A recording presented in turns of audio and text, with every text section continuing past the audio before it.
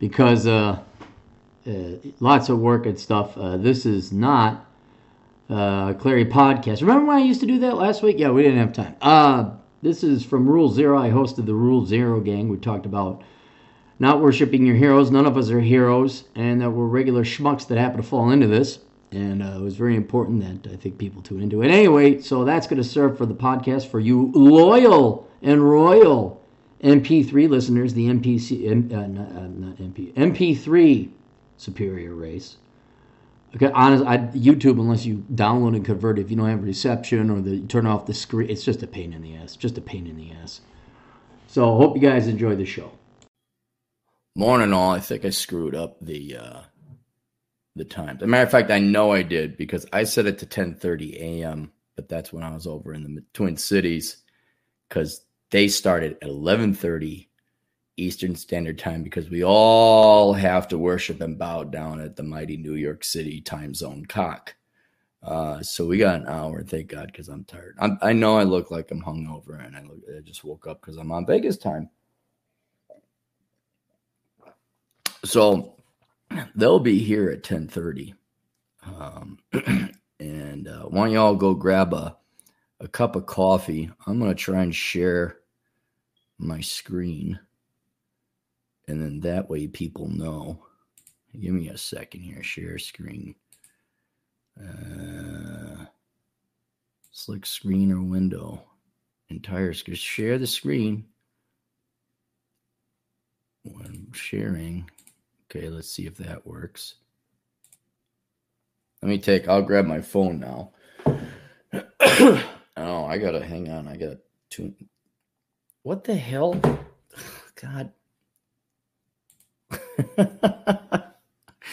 I swear to God, these nerds in Silicon Valley program all this crap into these things. I made a sign saying, hey, the show's been delayed. You know, just a placard back in the old days.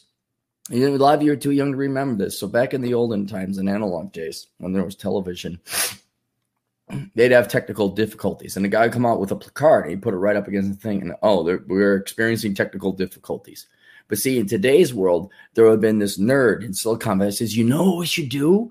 We should rotate through all the pictures in the computer. And that way it's like, no, I didn't want this. Hang on. I don't know why. I don't know why it's going through it. I swear to God, all you people in Silicon Valley, and here, look at all this now. I know everyone says I get pissed off for irrational reasons. This is not irrational. All right. Every action you take takes a certain amount of time, even if it's seconds. For me to have shared my screen should have taken a couple seconds. Now it's going to take me 2 minutes. Now, if your entire workday is just a bunch of individual actions, and because Kumar down in Silicon Valley wants to get the big American boobies, and he's going, I know, I'm going to program this thing into this thing, and we're going to, now it's just like tripling the amount of work for the same level of production. So I'm going to go on Paint. No, that's not going to work. Hang on. I want to open with. Photo viewer? Is that what I want to do? Media Center? Let's try Media Center.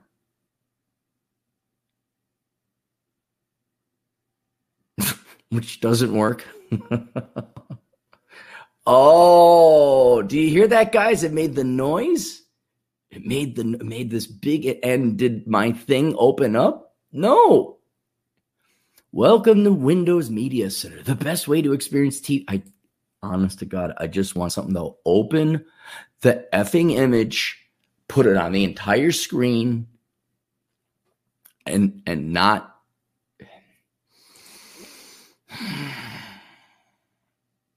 Office Libre draw. Hey, Office Libre. That's kind of bare bones. Hopefully this works. Is there a view master interface?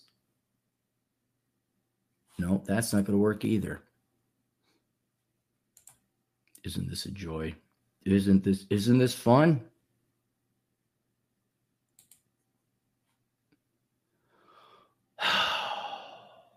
Is it gonna? Let's do this. Now let's see if it rotates. Nope. See, it's gonna file properties. I did not. God damn it, you Silicon Valley nerds. Are you sure you want? No, I don't. Honest to God. Okay. I'm going to have to delete. I'm going to have to move that. I don't want to curse. I so want to curse. Look at what we're trying. I'm just trying to get an image up. That's all I'm trying to do. And you Silicon Valley ass wipes can't. Oh, God. Okay. Images. We're going to put the Rule 0 image there. I'm going to delete all these images. Yes. I'm going to put that in there. Put that in there. Now, are there any images left? All right, let's try this again, boys and girls.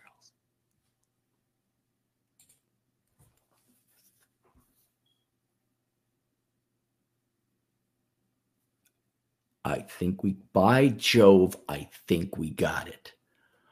Holy cow. I want to thank all the hardworking men and women at Silicon Valley that fixed things that weren't broke. I hope you all get in car accidents with people who don't have auto insurance and your hands get all crippled, and then you can't program this ever again. And you can't bother us with shit we never asked for. I don't even know why I'm worried about monetization. Jack. Morning, what Jack. What are you doing? Well, you know what? Here's let me explain something to you. I screwed up the time. We're an hour early. So if you had a thing, an errand to run for the next 55, we could chit chat for the next hour if you'd like. I've got nothing planned, actually. Watson's doing something completely different. Your imaginary friend, Watson? Yes, the imaginary. Yes, your imaginary friend, sure. It's good to have friends. Yes. Well, thank God you're across the ocean. No, I screwed it up because I'm moving across all these different time zones. Dude, I got to watch in cars. Like, I should just tape because it's very hard to change the time on certain cars.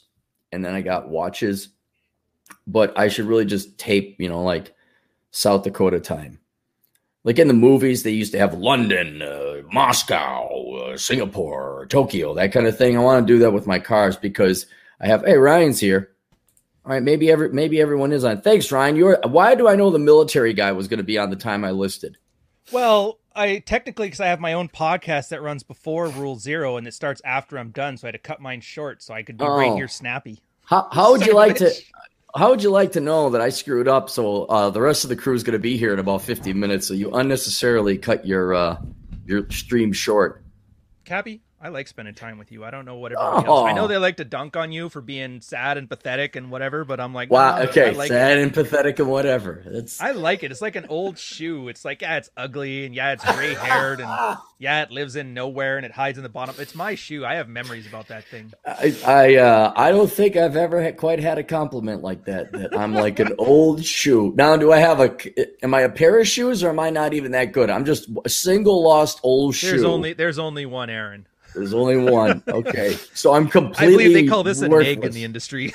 And not even New Balance. Hey, so, okay, I got a story to tell you guys. I guess we'll just chit-chat here until the rest of the crew gets here. This is bonus material for everybody. Groggy morning people. So, Fresh and Fit, they had me out there, and I like those guys. They're kind of like younger brothers I never had. And because they're still younger and they, like, okay, do this about your finances and this. And then they give me guff, the old Jewish man and things like that. Wait, you're Jewish? So, yeah, quarter Jew. Quarter. Yeah. Oh, does that count? I don't know. Because I'm like technically 20% West African, but I'm not dropping N-bombs. That's all I'm saying. Well, yeah, no. I use it lightheartedly because my grandma and my mom said was Jewish. And I didn't even know this until I was 21. Because it was just grandma. I didn't think anything of it. Anyway, but I guess because it goes through the matriarch, that's how lineage is passed down. I guess technically I'm Jewish. And I'm well, like, Lenny Kravitz, congratulations. well, thank you. Yeah, Harrison Ford and all that. But anyway, so the funny story was like way back in the day when I was writing the blog, there was and just kind of like you don't have the radar up, but there's this place called Stormfront, and they were really liking my stuff and sending me traffic. I'm like, oh, what's Stormfront? I wonder what these guys are about. So I go there, and it's like this neo-Nazi site. And yeah. I'm like, that's not good. And the Blue Oyster, this bar sounds great. Let's go see. I love to dance. So I can't stop them from SS. I like waffles. I like waffles. Yeah. So I was like, oh well, I guess I can't make them not link to me. I'm like, all right, well, whatever. I'm very indifferent, very hands off. Yeah. So then all of a sudden, someone sent me a link. I can't remember if it was the discussion board or an article, but that group, whether I forget if it was Stormfront or not, but that group, hey, Cappy's quarter flying a kite thing rhymes with flying a kite. Yeah, Jack, there's a Jewish slang. I guess that would be the worst. That would be the N-word version for Jews. Sheep? No, that's accurate. I'm pride myself. That's where I let him keep his monetization, Jack. You know what he's talking about. Anyway, so here it is. These guys were all linking to me, and they liked the ideology and the politics and the economics I was writing. And like, we heard he's quarter Jew. We have to. Oh, I can't stand that guy. We got to get rid of him. We can't support this guy anymore. I'm like, really, like everything, the ideas, and you were okay with that, but because like my grandpa had sex with my grandma way back in the days that I wasn't there. Now everything is out of the window, And well, if you can think of a better way out of Germany, I'd be more than happy to hear it. But hey, you got to do what you got to do, right? Suck a couple dicks, get out of there. No, my grandma was that grandma was mean. Oh God, not good. So that's where you got it from. No, I got it from starving in college and being poor. That's why I got this wonderful. And being a preacher's kid. That's why I got this wonderful, charming demeanor. You really are quarter Jew, aren't you? Look, in defense of anybody, Jewish or not, who is frugal, I defend frugality. I do not advocate profligate waste. I don't advocate materialism. There's nothing wrong with getting a good deal. Anyway, going back to Fresh and Fit, good deals. All right. So these guys, funny how they went straight from like Fresh and Fit to like talking about the juice. Right. Gary, so, I'm listening. It was a beautiful day down in Miami, and I'm like, I'm going to go for a run. And I got New Balance shoes. Why? Because they're good quality shoes, and they're great for running. Mm-hmm. So these guys give me guff, like, look at the old boomer. New Balance shoes. What are you going to get your Social Security check? So for Christmas, I say, hey, what's your guys' mailing address? And give me your shoe size. So I mailed them each a pair of New Balance shoes. Now, in part, inside joke, funny, old Jew man Clarey up in South Dakota. But also, those are good shoes. I mean, like you could play tennis in them. They're good running shoes. They're good for your knees, good for your joints. And so these two idiots, these two morons, I don't hear anything from them for like 2-3 weeks, and it says it was delivered. So I say, hey, did you guys get your shoes? Both of them.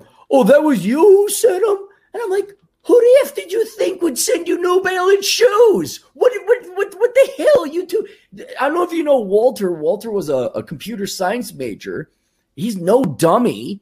And Fresh, obviously, he ain't no dummy either. I'm like, okay, you guys should have the intelligence to know that if you got a pair of New Balance shoes in the mail, probably even have my name on it, it probably came from me.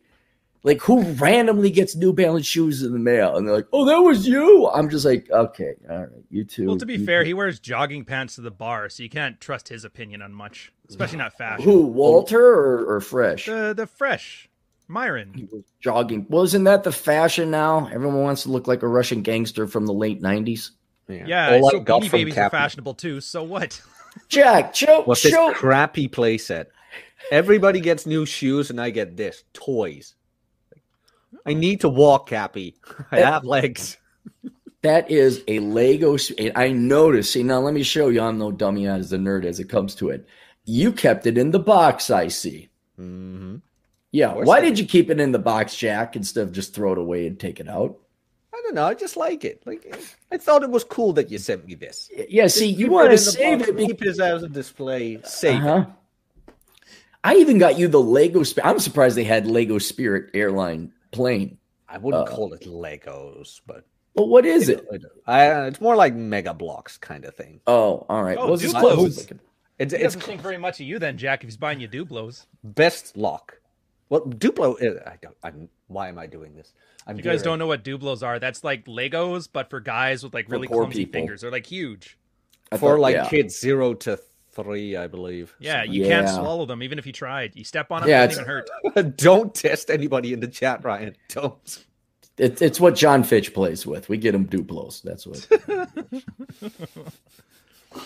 So that's funny though. All right, fair enough. Interesting enough. Yeah. I feel bad, by the way, because I dunk on like not the guys, not Walter and Myron, but just the format of the show. Like I can't stand any of the Jerry Springer whaminate shit stuff. Okay, how much money does Jerry Springer have compared to us? Yeah, that's fine. Right. Like I said, it's not a jealousy thing. If I wanted money, I would have stayed in corporate. It pays way better than this nonsense. Right. I can't fault it, like Operation Evil, always perennially going towards that. It's just selling donuts. You're talking about the opportunity cost. Well, then why aren't people selling crack? Because it's illegal.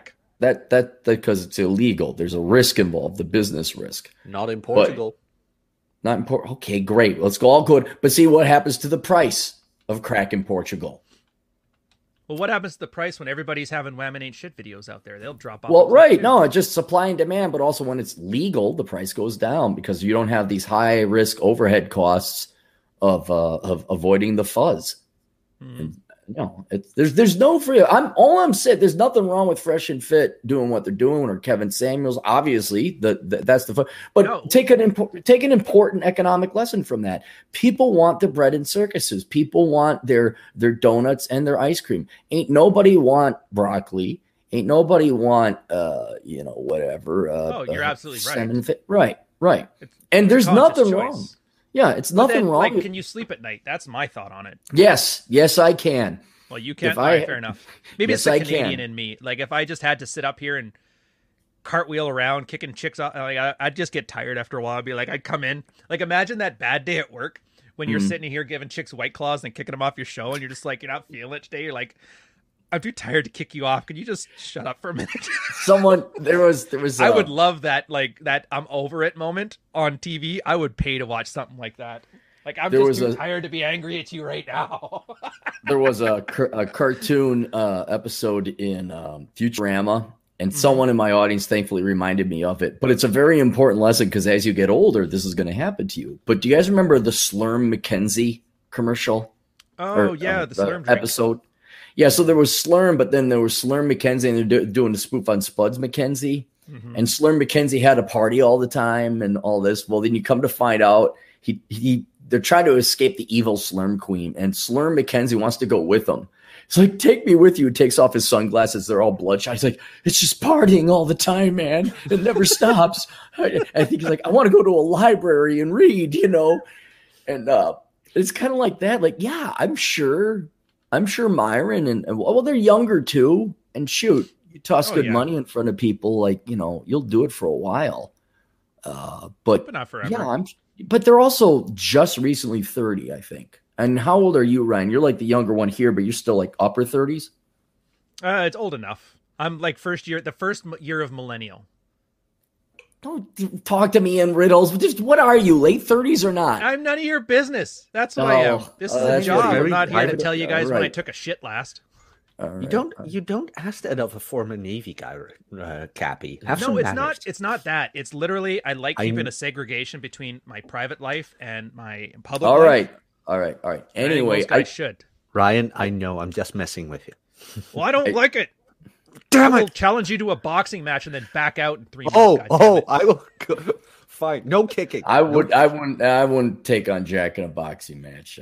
But that's because you're up to here. Your reach would be, dude. So I'm hanging out with the tornado chasing kid, and he's like 6'3", and he's a taller fella, and he's 21. So he's this guy called Chris. You want to follow him on Instagram? it's really kind of cool. He's a tornado chaser. And I didn't know that was real. I thought that was just for the movie. Well, no, he's that's his side gig, and then like to survive out in the field, he does Uber and Uber Eats and whatever else. So he'll go to a town, and if there's no chasing, he'll go and deliver or drive people around. And he's van life, so he's in his van. And then if there's a tornado, then he goes and chases it. Then he finds himself in another town, and then he goes and does Uber Eats or whatever out there. And it's this really, like I'm wishing I was that smart when I was 21, because here's this kid doing his thing at, he's even 19 when he started, but he's just driving around the American Midwest and West, chasing tornadoes and Uber, like Johnny Appleseed. This sounds a lot like Benji. Do you remember Benji? Yeah, remember was the that littlest hobo? Did he go from town to town? I thought he had. I thought he had a family. Save a crime. The little kid would fall in love with him, and then he's on the train to go to the next town. It's like, see you later, and they have that sad whistling music that you basically described to me like this, like every heartfelt 80s like sitcom. So you start calling him Benji, and he'd be like, "What are you talking about, old man?" And then you could bring up, "Back in my day, my sitcoms had a dog on a train, and he had a little stick with a handkerchief on the back." Well, so he's 6'3", and okay. So we're chit chatting and blah blah blah, and I say some kind of joke. He says, "Listen, I've had it up about a year with you, Clarey," and I was like, "Oh, okay." You say, "Oh yeah, all right, kid's got he's sharp. When in doubt, go after the height thing." Yeah. Shit, I was gonna say something. Oh, so he's got Instagram.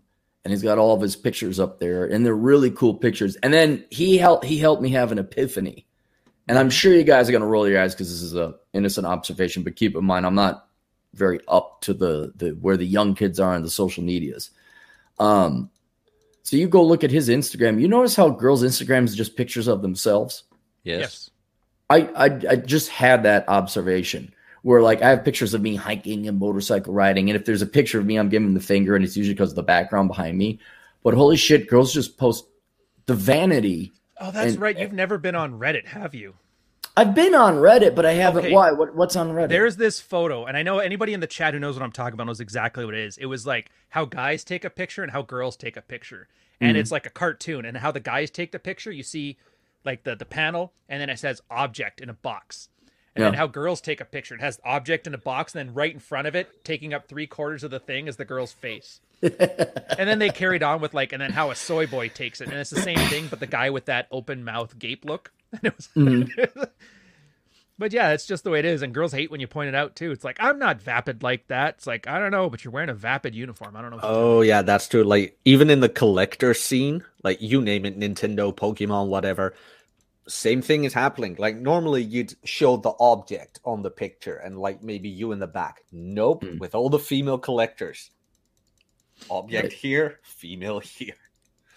But that's the thing. That's solipsism. Like everybody always laughs at Rolo's thing, but they don't understand. That's solipsism. It's not look at this cool collection. Look at my cool collection. Like, you know what I mean? Everything has to be filtered through the me. Mm-hmm. Yeah.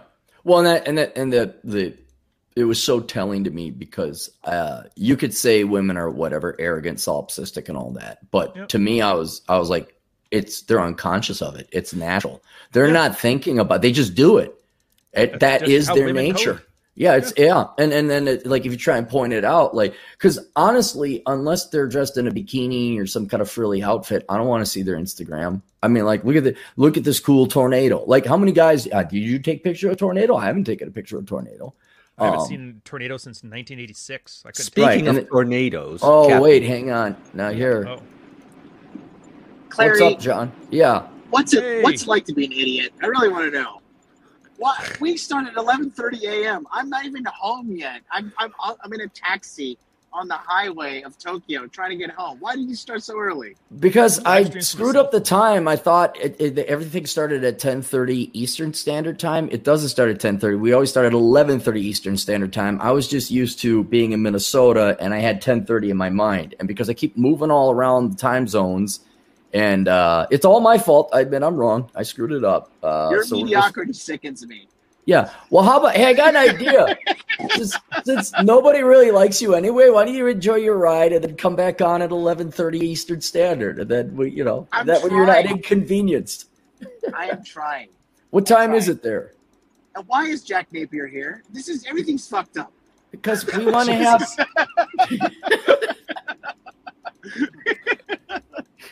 Somebody's been at the whiskey bar. Yeah. Where are you coming back from, John? Oh, like the hottest gay bar in Tokyo. Really? No. I'm actually coming up. I was in Saitama Prefecture visiting an old friend, and I went to the bar is so countryside. I asked the guy to make me a dirty martini. He was like, "What?" I was like, "Yeah, dirty martini." He's like, "I don't know what you're talking about." I was like, "Oh, Jesus Christ." Am I naive to think that there is even a countryside? I thought Tokyo was just basically large downtown metro areas with a little bit of countryside in between. I said I'm coming from Saitama. Saitama is so basically Tokyo is broken down into things called prefectures. I'm aware of that. Japan is broken down into things called prefectures, which are like counties basically.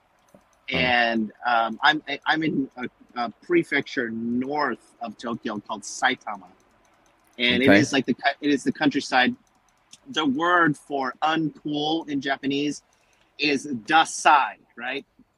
And so they call Saitama da Saitama because it's just that not cool. So they don't even know how to make dirty martinis out here. But my buddy out here is he's a great mate of mine. He's a jiu-jitsu partner of mine. He's a big guy. He's like 130 kilograms. He's a monster. Look at him. He's already measuring things in kilograms. That traitor. Yeah. Let it go. I like John more and more. Yeah. Yep. That's right. Napoleon won. Let it go. But yeah, we're out here. So what are we mad about this week?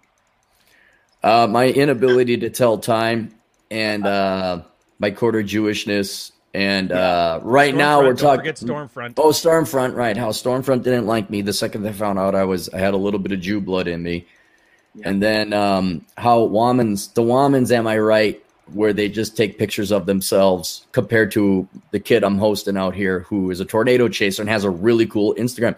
By the way, for 326, the kid would probably love it. Okay, he's 21. He's a nice, innocent guy. Don't worry, we'll beat that out of him. But in the meantime, if all of a sudden he had a jump of 326 people following his Instagram, be really cool. It's Chris is Ginger. And if you see tornadoes, that's his channel. So he was the dude we were making all the ginger jokes about in the thing. Yes. Yeah. You really are into redheads, huh? Jesus. Oh. Anyway, no, I'm not really into redheads. Redhead women, not redhead men. That's the revenge for the thumbnail, because I saw you make me a woman out of all the people. Oh, yeah. How'd you like that thumbnail, huh? That took me like 30 minutes to kind of get with Microsoft Paint to get that all going on. Got some big tits on that one. That's good. You do. Yeah, so if you want, you can come on back. Are you still going to be quote unquote on time for 11:30? Ideally. I was planning to show fashionably late, but it's okay. We're here now you're like an old man, fashionably early, and I got my coffee here. Jack's got his coffee. I'm ready to listen. So yeah, let's continue with this topic. Okay, cool. I did have a super chat in here. Let me find it. We'll stay on top of it. Jared, for my audience, if you're tuning in, just hold off on the super chats because with Rule 0, I usually have a conversation with it. So I guess if you want to do super chats, do them now before the rest of the gang gets here. Gordon Freeman for $5 Canadian.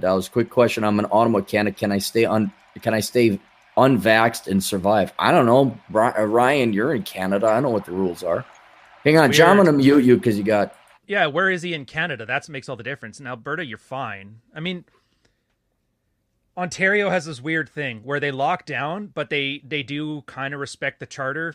So instead of telling us we can't go anywhere, they just close down all the businesses that we go to. There's nothing to do but go for walks. A lot of small businesses really hurting. But for small stuffs like auto mechanic, plumbers, nightclubs and that, they're just making like illegal speakeasies, which is the coolest thing. City of Toronto even has, like, they show you their police reports, and every like third one is them breaking up an illegal nightclub where they just took a nightclub and threw newspaper over the windows like the business closed down and just have people go in. Yeah, that's it always ends up some stupid Karen rats them out, right? Because, my boyfriend went there and cheated on me. Let's close down everything. But you absolutely could. There's illegal haircutters that like go like Uber Eats, but they're doing hair cutting. There's people that do that with like restaurants. Come on in, let your friends know, word of mouth. It's essentially like this whole underground economy. It's actually kind of neat when you see it happening. People are just over it. But typical Canadian style, we don't just start waving guns in the air, yelling, what's that, 1776? What's that Anthony Johnson keeps yelling every time somebody tells him no? I don't know. What's your Revolutionary I War think year? President- 76? I think it's some sort of like autistic screeching.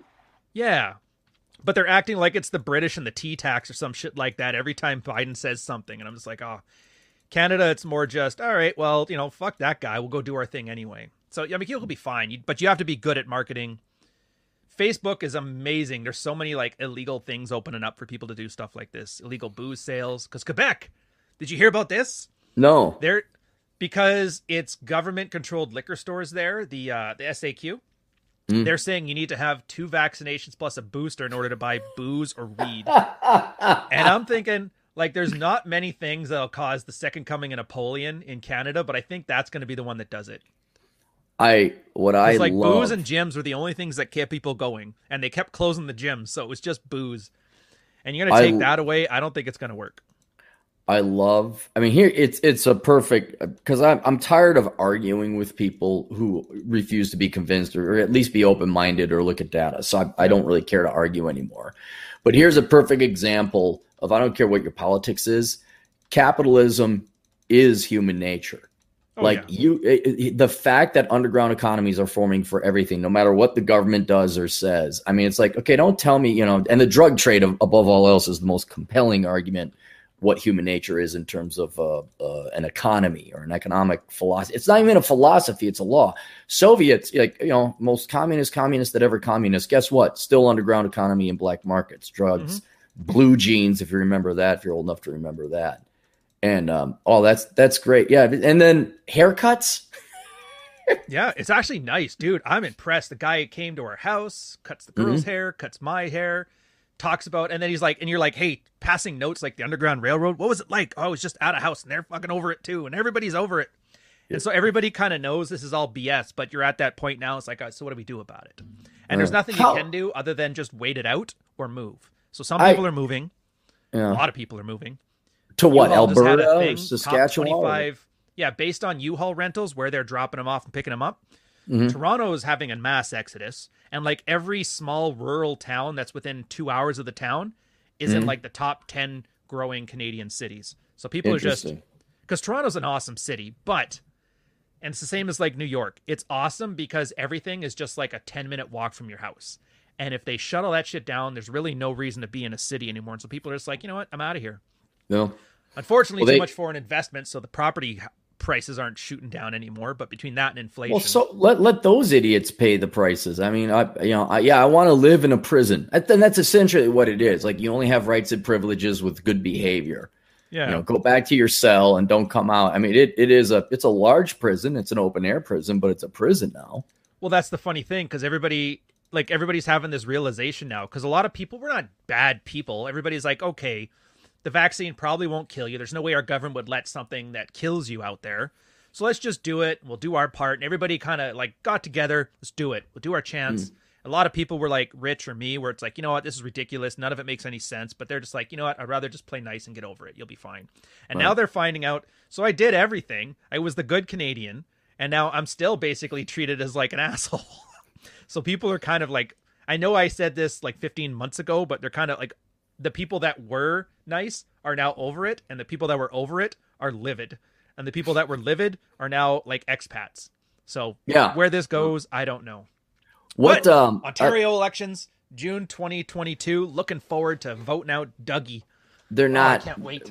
Dougie is what, the governor, or is he the mayor? Doug Ford. He's the premier. Yeah, basically a governor. You remember Rob Ford, the mayor of Toronto? I remember. Yeah, there was drugs involved and all that other stuff. I thought he was a good guy. He's not a good guy. He just cracked down on stuff. Well, he was a better guy than the girl we had before thing, and the diversity. The problem is it kept fucking with everybody's stuff.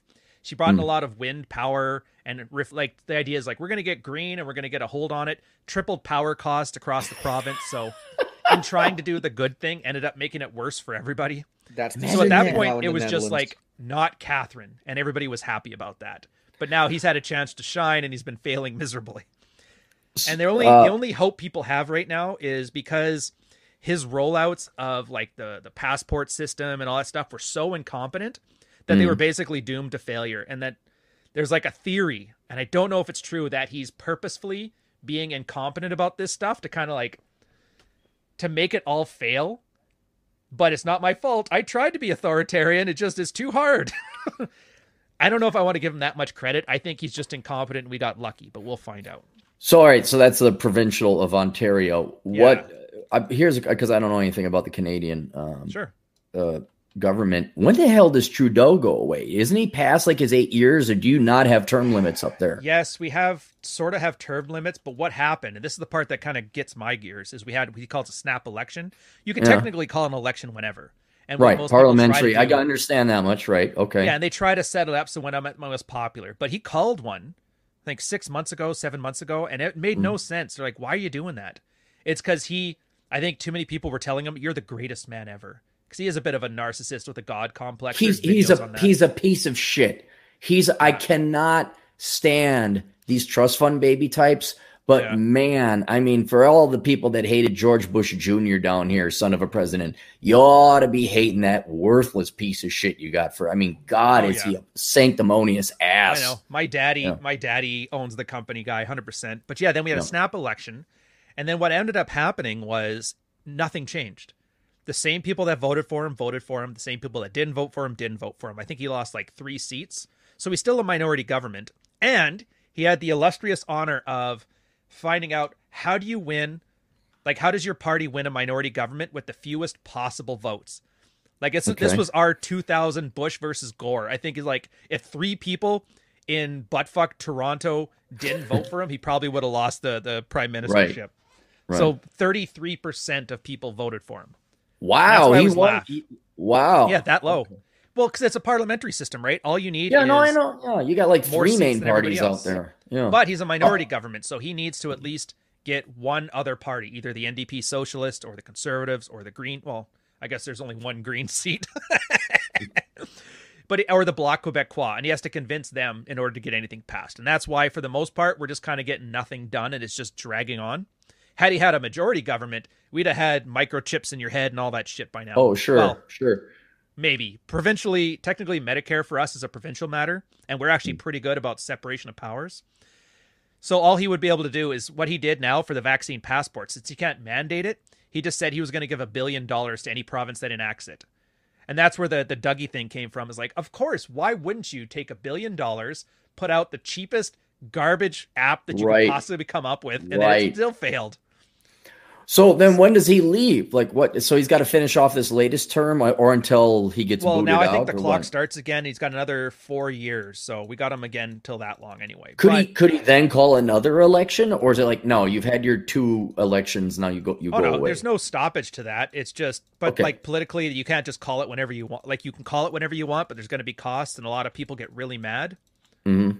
And there's always a risk, right? Because if nobody likes you and something happens in the polls at that moment, you're better off just waiting. But so we'll see. Okay, so for the dumb Americans, including me, he could in theory be premier for a long ass time. Yeah. Usually we get like Harper, Chrétien, Mulroney. I think they all had about 10 to 12 years each. So we do longer than the States with your 8 years. Okay, so he's still within relative, because how long has he been? A decade, I want to say, right? Something like that. It's been, because when did Harper get booted out? I want to say it was like in the 2010s, somewhere around there. Yeah, remember Steve Harper when you guys had a balanced budget and the Canadian dollar was on par with the U.S. dollar and you had nice exports and that screw that guy. You didn't want to have Steve Harper. Yeah, that's the thing. A lot of people didn't like him because he was part of the neocon war on terror thing. We had some torturing in Afghanistan, but you got to admit the 2008 crisis, because of not just him, our former finance minister under the Liberal Party, we're really good about not letting our banks do both investment and savings. What was that act you guys had in the States that Clinton took off? Glass-Steagall. Yeah, so we kept that going. And that was a conscious decision on their part, and then their part to balance the budget. So when 2008 hit, we were awesome. We didn't hit. We were the last ones out, or last ones in, first ones out, least economic impact. So even if you didn't like, and he did a lot of things I don't like, but I mean, the big stuff seemed to be handled, but he was an economist, not a drama school teacher, right? So I think that's part of it. Well, it kind of reminds me, it's not Ron Howard, it's John Howard or something in Australia. If you guys pay, this is going way back when I was an economist. I like that. Sterling probably has better memories of this, but the Australians had this guy who just, it's not any one individual to be responsible for the success of the nation. It's all the people together working hard and all that. Right. But it really helps to have the right people in the positions of power to make sure that that would continue or you capitalize on it. And they had this president, the last name was Howard. And you just look at this golden era of Australia. And then they got rid of him, as far as I can remember, because it's time for change. And then they went through Labor or Turnbull or some other. Then I stopped. I wasn't paid anymore to pay attention. Oh, dude, it's tragic down there. Friendly Jordies. You know about this guy? No. He's like the political satirist in the state in Australia right now. They're messed up. Like they're doing like tofu drags, which if you never heard of that, that's how China, they're building basically cheap, shoddy homes, giant skyscrapers and stuff, cheap on the dollar, but they're very unsafe. Australia's doing that shit right now. They're getting foreign investment. Corruption is so bad that they just lost their the equivalent of their vice president and their governor of their most popular state over corruption charges. Really? Super bad. Yeah. The guy named John Barilaro. It got so bad he actually sued the YouTuber for defamation. And you know how truth is the best defense against defamation? Yeah. Because of parliamentary privilege. In other words, whatever they say in parliament, you're not allowed to use in a court of law. He can't even defend himself based on the truth of it. Because the things the guy said was in parliament, even though it was horrendous shit, which was hilarious. But they got that going on there. The wildfires, they're all their provinces just burned to the ground. They're doing horrible on every front you could think of. Everybody's mad about the climate change. If you're not about that, it's about the economy. Rich people are taking all the money and absconding. It's horrible. I only care about people in Perth and that province. That's the only people in Australia I care about, because they seem to be the only people that have their heads out of their ass. And kind of like Canada, they seem to be the only ones working. Like the Western provinces got to give the Eastern provinces all the money because the Eastern provinces are a bunch of parasites. That. I'm aware of Newfoundland and Nova Scotia and Ontario and all. Yes, I'm very aware, but it's the same thing here kind of too. Your coast, that we got the West Coast. You guys get British Columbia too, or Vancouver. Well, for us, it was kind of designed that way. That's what the Dominion of Canada was based on, the Montreal-Toronto corridor. And then the Western provinces were just like colonies that would send the resources there. Then you get your federal transfer payments. Comes over to here, so then they run the finance. And that's why Quebec, I still don't get it, man. Why everybody's helpful about Quebec's social programs is the reason that they have them is because out of all the provinces' taxation, Quebec gets 60% of them. So they're basically like that teenager that keeps bumming money off of mom. Yeah. And then what do? They just put it into more government programs. So you have this big, thick government bureaucracy. 40% of Canadians are government workers. No, I didn't know that. 40%? That's huge. Yeah.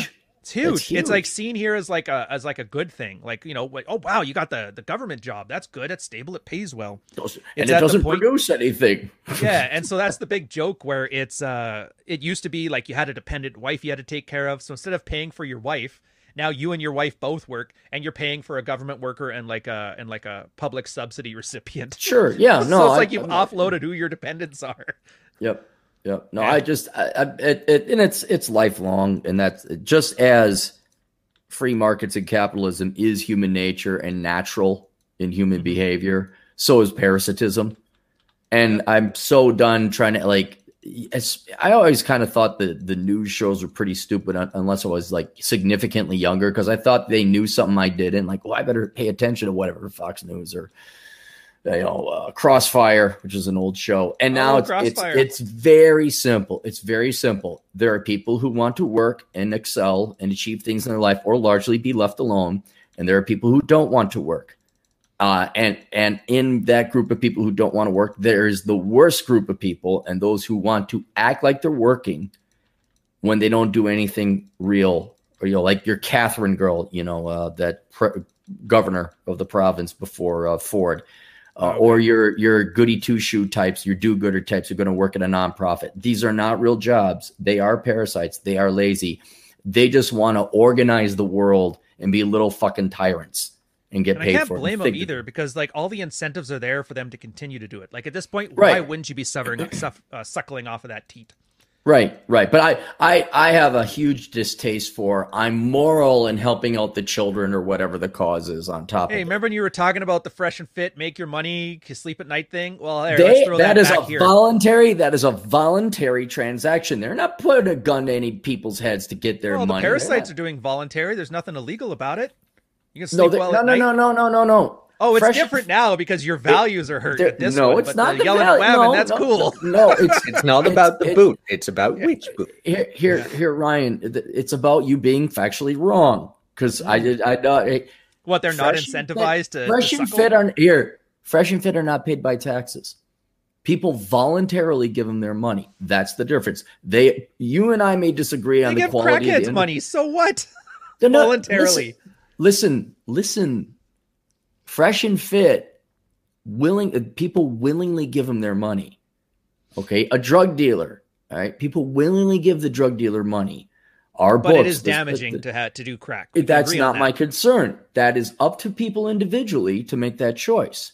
However, Bipsy, the worthless social justice major, who goes and applies for a government grant, that money was taken from the taxpayer. Largely without people wanting it. It's not though either. Like, have you seen our inflation? We're not taking money from the taxpayer anymore. All right. Okay. Bank of Canada's giving it to us. Hey, if you want to be obtuse, go be obtuse. I argued with enough people in my 20s, so you have fun. Anyways, the point is, if the system is broken, the best thing you could do is break it faster. It's like an old game, like ludology term, which is like gaming science, if you ever heard of this.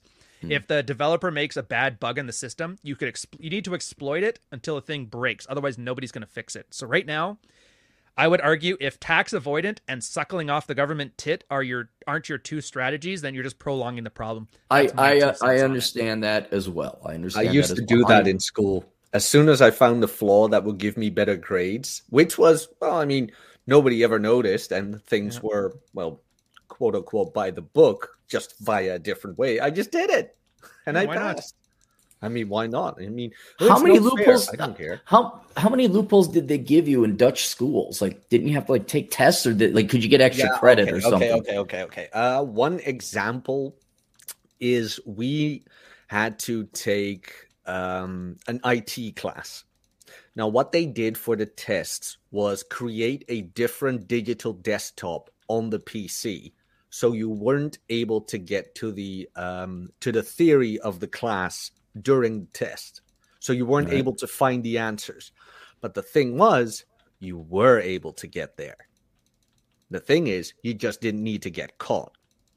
So if you were a bit smart with Windows, you were able to get to the theory on the different hard drive.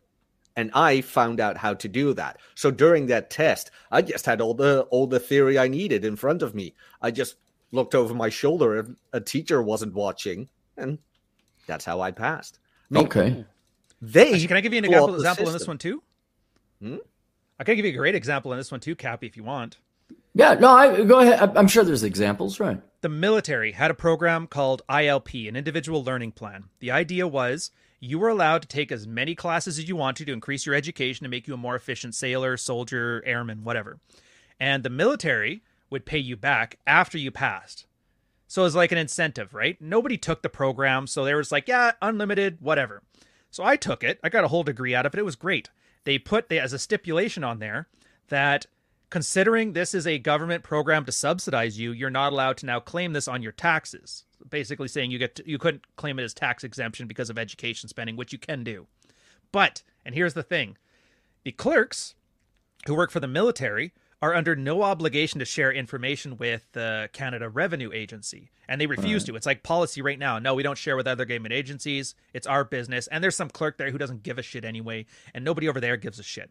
So what you could do, theoretically, if you wanted to, was do this, ignore that policy, and realize the people whose job it is to enforce the policy is Revenue Canada. But the people who have all the information to show if the policy is being adhered to is the military clerks and their system.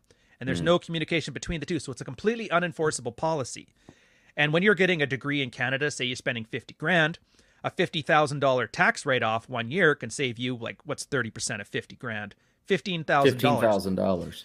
So what you can do is get a free education and get paid tens of thousands of dollars to take it, as long as you're willing to follow like a loophole. I'm not saying to do this because this is technically tax evasion. I'm speaking in hypotheticals here. In hypothetical theoretical, right? Hypothetically theoretical. Because your prime minister there needs more hair goop for his freaking hair. Yeah, that's. That used to be a hit piece on him too. That was while Harper tried to fight him in the elections. Yeah, do you really want a prime minister with nice hair? He forgot that half the voters were women. They're like, actually, yeah. Speaking of somebody with nice hair, look at this guy. Oh, yeah, Mr. I saw Winter on Instagram. Did you see this, guys? Yeah. Oh boy, that was a lot of fun. Let me tell you something. For all these sons of bitches who keep saying, "Oh, how come Rollo only wears a hat on? He just take his beanie off. I bet he looks like Tim Pool under that." I take it off and nobody says shit. Like nobody or they'll say, "Oh yeah, you look like what's that guy from? Is it Dragon Ball Z or something? The anime dude. I don't even know who they were talking about. Android 13. I don't know what the. I'll be back, guys. I'm gonna get coffee. No, the old man's here. Exactly, but John should be coming in pretty soon too. I think. I didn't realize we're going so early. Shit. You guys have been at this for like 50 minutes already. I thought we're gonna. You guys hit it real early, which is, I guess, okay. Yeah. No, I did. I went and did a show last night at this very. Well, I mean, the bar itself is really nice. It's in the worst part of Reno, and so I was doing. I was doing Instagram stories. If you're curious as to what Rollo looks like without his freaking hat on, then there you go. It's right there. Yeah. Oh, he's not balding. Oh, look, he looks like The Witcher or Saruman. depending on what your nerd is, I guess. But I did it. I did a live stream from there too, from the bar itself. I actually took my iPhone 13 with me and attached it to the side of a column speaker and just went for it. But I did. It was a lot of fun. Imagine putting that on the headstock of your guitar and having like that straight down shot. That works pretty well with like a GoPro. Maybe it'd work with this. I never really tried. Just real quick, Rollo. We are live because I botched up the time, so it's just been me, Jack, and Ryan shooting the S. So we'll wait for everyone else to end up coming in at some point, like when the regular time is. Yeah, but I was just, oh man, if my voice is a little hashed, that's because been screwing around last night. And then I'll tell you what was weird is I made the announcement that the show was last night, and I had people drive out from like Truckee. You know where Truckee is. Cappy. On the border between Canada, California and Nevada. Yeah. I had people because they just wanted to meet Rollo Tomasi. They're like, yeah, I want to listen to what you play, but they just want to come down and shake my hand and everything. And so how germane to today's topic. Yeah, exactly. And so I had people coming out from Dayton, Nevada, which is where my brother lives. And that's a good hour and a half drive. And I was like, to come to this bar on 4th Street in Reno. And it was actually interesting because I think I probably had about 10 guys from like my sphere just show up because they wanted to come and rock out and shake my hand and hang out with me. And some of them were from Reno proper, but it was a good time. I was going to say, Dayton and Truckee, those are pretty far away. Do you remember that time a guy drove all the way from Vegas twice to meet you and he got stood up twice? Remember that? That was good times. Well, I think I'm over the fear now, so. Yeah. I've only ever seen one other guy in the sphere who holds a grudge this long, Cappy. Yeah. Just saying. Right. You don't want to be that guy. You're not that alpha guy. Widowed. Do women ever get over the alpha widow? Right. No, you don't. Hang on, let me get through these super chats real quick. Dexter Barnes, $2. It's okay to be a boomer sometimes, Cappy. And by the way, for all my regular guys who tuned in, hold off on the super chats till later because we want to have Ron Suarez, $2. Did Alex Patino drop his trucking book? I need it. No, he gave me the notes for it. I just don't have time with all this other. And thankfully things are back to normal. And after I bang out 2 extra books, then I'll get to that one. But I do have the notes. Alex Patino is a truck driver and he makes over 6 figures. I say, hey, you should write a book telling people how to make $100,000 driving truck. And I was like, here's the notes. I'm too busy making $100,000 driving truck. And you're like, yeah, I can see that. So, all right, good. I think we caught up with everything. Oh no! Hey, how are the Extra Americans problems. taking that new trucker restriction for the Canadian border? By the way, I don't know. Like I don't pay well or attention not to the well? news. Yeah, they Thanks. apparently, if you're not vaccinated, you're not allowed to bring goods into Canada. And I think Oh 20% well. of truckers have nothing. And I know American truckers aren't going to put up with our shit. So I'm just curious now. I guess you guys are not going to have goods coming into Canada. That's my assumption. You're fucked. Yeah. Not to geek out on you guys in a nerd way, but everyone's getting a lesson in economics whether they realize it or not. We could talk about labor and wages and this and that and da-da-da and, we're going to get a government program to give this group of people money. If there ain't no effing goods being produced or imported into your country, it don't matter. Nope. I saw this over in Rapid City where it's like I made a fair amount of money with that sale of that book. And it's like, okay, I can buy stuff for my house, but aside, if I want to do anything fun, there's nowhere to spend your money unless you want to go down to the car dealership and buy a car. But it's like places are closed, they don't have staff. You better get used to like hiking or fishing or riding your motorcycle because there's not a lot of toys you can buy. Constitutionals. That's very true. That's very true. I'll tell you, it's funny. I didn't even realize that until I wanted to buy some wave runners for so I could take them up on the lake. And I'm like, yeah, that'd be a good idea. That'd be a great anniversary present, right? We can just get wave runners and go have some fun, right? Like, screw all that date night shit. Let's just go get wave runners and go. You and Ned, you mean, or what? Well, we ordered them from the motorsports place that's here in Reno, and we lucked out on we wanted to buy two and put them on a trailer, and so we'd have them to take out on the lake. And we had one early in the season, like right around June, but like I didn't get my wave runner until probably and I know this is like first world problems, right? But I didn't get it until it was like late August, early September, and by then it's like things are cooling off. You're not really going out on the lake anymore. But I didn't realize this until I was talking to the guy who was a salesman. He says we can't get them. We simply can't get this stuff because they're either not making it or there's nobody doing it. They're like the demand is there, but they're like everything's on back order because nobody's producing those things. So it's kind of like what you're saying there, Cappy. It's like if you want to go out and like buy toys or buy a motorcycle or buy whatever, it's like you're going to be waiting. Because it's just, I don't know if it's the manufacturing. Like, what were they saying? It's everything. Well, it's chips in cars that they weren't able to sell the cars because they didn't have the motor for them. Yeah. You know what's funny? Printers. You remember how printers have that thing with the ink? How the chips make you have to buy more ink because the chip tells you it's empty when it's really not. Because Canon can't buy chips anymore.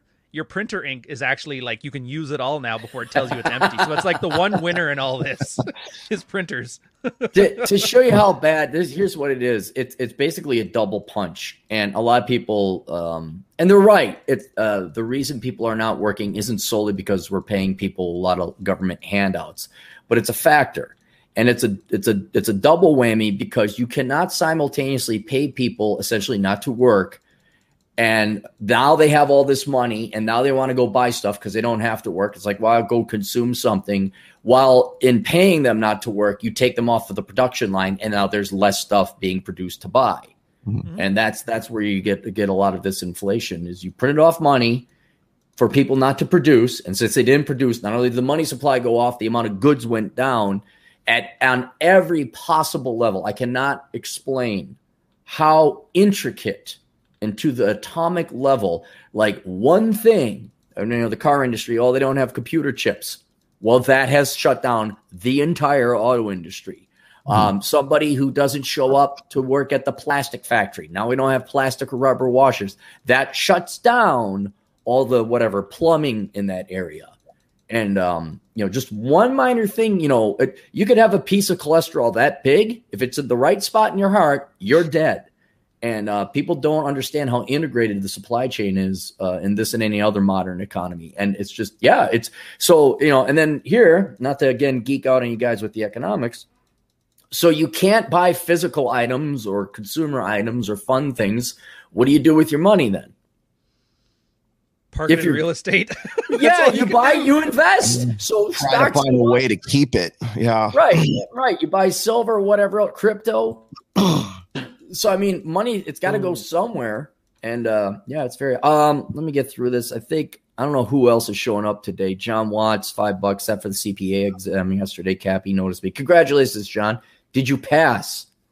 That'd be the main Probably question. won't find out for a little bit. That's the important part. Yeah. Just scrolling down. Thankfully, I don't have. Is it true? Like I heard this. This is actually a good topic for me, anyways, because I just got back from Rebel Capitalist last weekend. Oh yeah, how was that? Which was a lot of. I'll tell you, the crossover there is fantastic. As far as like the red pill sphere and like sort of the economic sphere, for lack of a better term, I don't even really know what to call it, because everybody's there. Like there's a lot of libertarians that go there. There's a lot of guys who are just like, they want to complain about communists. There's like the guys who are into real estate. And those are the guys I really want to talk to, like Ken McElroy. I sat there and like the first night I was there, I talked to Ken for probably about half an hour. And then of course Kiyosaki is there. Ron Paul was there. There's your libertarian thing. George Gammon, also a great resource. But George is interesting because he is very much red pill. And so as soon as I show up, he's got a question for me about like, why is it that I'm more respected when people know my name and they don't? So we wanted questions about like social proof and stuff like that. So I'm like, it's fun to talk that kind of, have that kind of crossover there. And of course, Kiyosaki's going through his separation, his divorce right now. He's still very much invested, I think, in Kim. I think that was pretty obvious in the interview we did with him. But I was there with Justin Waller, and he was probably the ideal guy to have there because Justin actually works in the private sector. He doesn't just do this shit. He actually has a business, like a steel construction, like he builds steel buildings and stuff like that, and has been doing that for a while. So he had money before he came into this, and so this was like, he was like a pig in shit, man. I mean, this was his element, and it really worked out pretty well for him, and it was good. I did a workshop there, just sort of as a proof of concept kind of thing that I'm going to do, by the way, in Miami in June when they do the next Rebel Capitalist out there, and because he usually does two, one's in Houston and then one's in Miami. So I'm going to do a more formal workshop on sort of the crossover between red pill concepts and like economics, like socioeconomic topics as well, and how like intersectional dynamics influences markets, and it influences like rise of the she economy is a really easy example there, Cappy. So I'm kind of working that in right now, and that's going to end up I'm trying to make it relevant to what the people who are going to this, the Rebel Capitalist anyways, are going to want to be talking about. But I got there and we went to like at least 3 different mixers while we were there. And it was, I couldn't walk across the room without somebody wanting to get a picture or wanting to talk to me about the book or sign a book or whatever. And I was actually kind of surprised because it's not like a red pill convention. Right. It wasn't purpose and then, yeah. Yeah. And so it worked out really well. But like the topics that we're talking about was very similar to what we're getting into today. What I wanted to ask you, though, is I've heard Myron repeat this on a few occasions, and I heard this at Rebel Capitalist, is it true like 40% of the money that's in the U.S. economy right now was printed like in 2020? Is that? Yes. I think, I'd have to go back. It depends. Do you want to? Well, I know money machine goes burr, but is that like, are those numbers accurate? Yes, they are, and depends on which measure. There's several measures of the money supply. There's the monetary base, which is the actual number of physical dollars that have been printed. Mm-hmm. And then there's M1, M2, M3, which are less and less liquid measures, like where you include things like money market accounts, technically savings is not cash, or I'm sorry, CDs. CDs are not cash. You have to leave them there for 6 months to a year. But it kind of is cash because you can pledge it as collateral, and yes, you can withdraw it for a fee, and those are varying measures of liquidity. I like using the monetary base or M1, and to a lesser extent M2, not to bore anyone. But yes, if you look at some of those measures, and if I recall correctly, it's not 40%. I think it's 80% in some of those things. Now, also keep in mind the entire history of the United States. When we go back, at the beginning of the United States, there was maybe 10 million people here, and our economy was a fraction of what it is today. So it's a slightly misleading statistic, but yes, we have printed off the majority or a plurality of money, depending on the measure you want to use, in 1 year. Wow. Isn't the key of that though just own assets? Because the inflation is basically a tax on people who labor with time. But assets, you're doing great because you're hedged against all that inflation. Yes, yes. It's a tax no matter what. You can tax by direct taxation, taking money from people. You could tax by borrowing because you're merely deferring the taxes to future generations to pay for it because you have to pay back the debt. And then you could tax everyone by printing off money where everyone's dollars purchases less into the future. So you get it through purchasing power. But in either case, it is taking purchasing power away from some person that isn't you. Yeah, and you damn Americans, you're the reason we're all inflating our currencies. You know this, right? No. You can choose not to print. Hear me out. If we don't inflate, the American dollar becomes less valuable and the Canadian dollar becomes stronger by comparison. We lose out on the export market because our big advantage is that you save 30 cents on the dollar by getting Canadian goods. Okay, so what's the solution? Well, join you. Run off the cliff with the other lemmings. No. I'm not saying that's the right solution. I'm saying that's the solution we're doing. You just told me the answer. The Canadian dollar goes up 30% against the U.S. What's your solution? Move to the States. I don't know. You buy John. You're talking about like Forex then. I'm not talking about, I mean like an economic policy. Ryan, shut up for a second and stop guessing. You buy foreign assets. You buy the Canadian, you buy the American company, you buy American land, and then now you have an American asset because your currency is stronger than the dollar. It's what the Chinese are doing. Oh yeah, it's hard for Canada to do though. We actually are. It's funny enough with the mutual funds. Do you know how hard it is for me just to buy an American stock? I bet it's pretty difficult. Yeah, it's difficult. We actually have like a bunch of taxes and surcharges to encourage more Canadians to buy here. Like just for my investments right now, if I want to do American stocks, I have to take the bank fee on the currency conversion, then invest on it with a different fee, and then another fee to pull it back, and then another fee to convert it back into Canadian funds. So unless a stock goes up like 30%, I'm basically losing money by investing in American. I will summarize it very quickly. Canada is very mercantilist without boring people, so you can look that up later. All right, let me bang out 3 super chats. We'll get to our topic. We got John Fitch in the house here. Igor, Mike Sheen, €2. Ryan, is it possible to leave Canada by car unvaxxed? Yes or no answer, Ryan? Yep. Okay, there you go. Come back. I got my dog from Canada during the lockdowns. Nice. Because Thor's in the house. Yo. Thor, Missy. Yeah. So Thor for $10. Happy Saturday, Nevada Cappy. Love Ryan and Jack too. Shawl, you savages. Yeah, I hope Missy's doing well. If you guys were looking for something to help out, like if you want to be charitable, Thor's wife, Missy, got in a car accident and was paralyzed from the neck down. And now she's walking again, although very, very gingerly and weakly, and they do have things. Ryan, mute yourself. I can hear you. No, that's Troy. Troy. Sorry, Ryan. There we go. So check out Thor. I gotta go visit Thor. He's down over in California. Ice Nose, $2. Vive Lebec, Quebec Libre, Tabernac. Is that something for Canadians? That's a cuss word, sir. And you call Dutch Klingon? Sir, French. We have no words that sound like that. All right. And no more super chats, guys, because we're going to get to the show. I just wanted to get so I hate having outstanding obligations. I hate it. Just as much as you hate buying Bitcoin?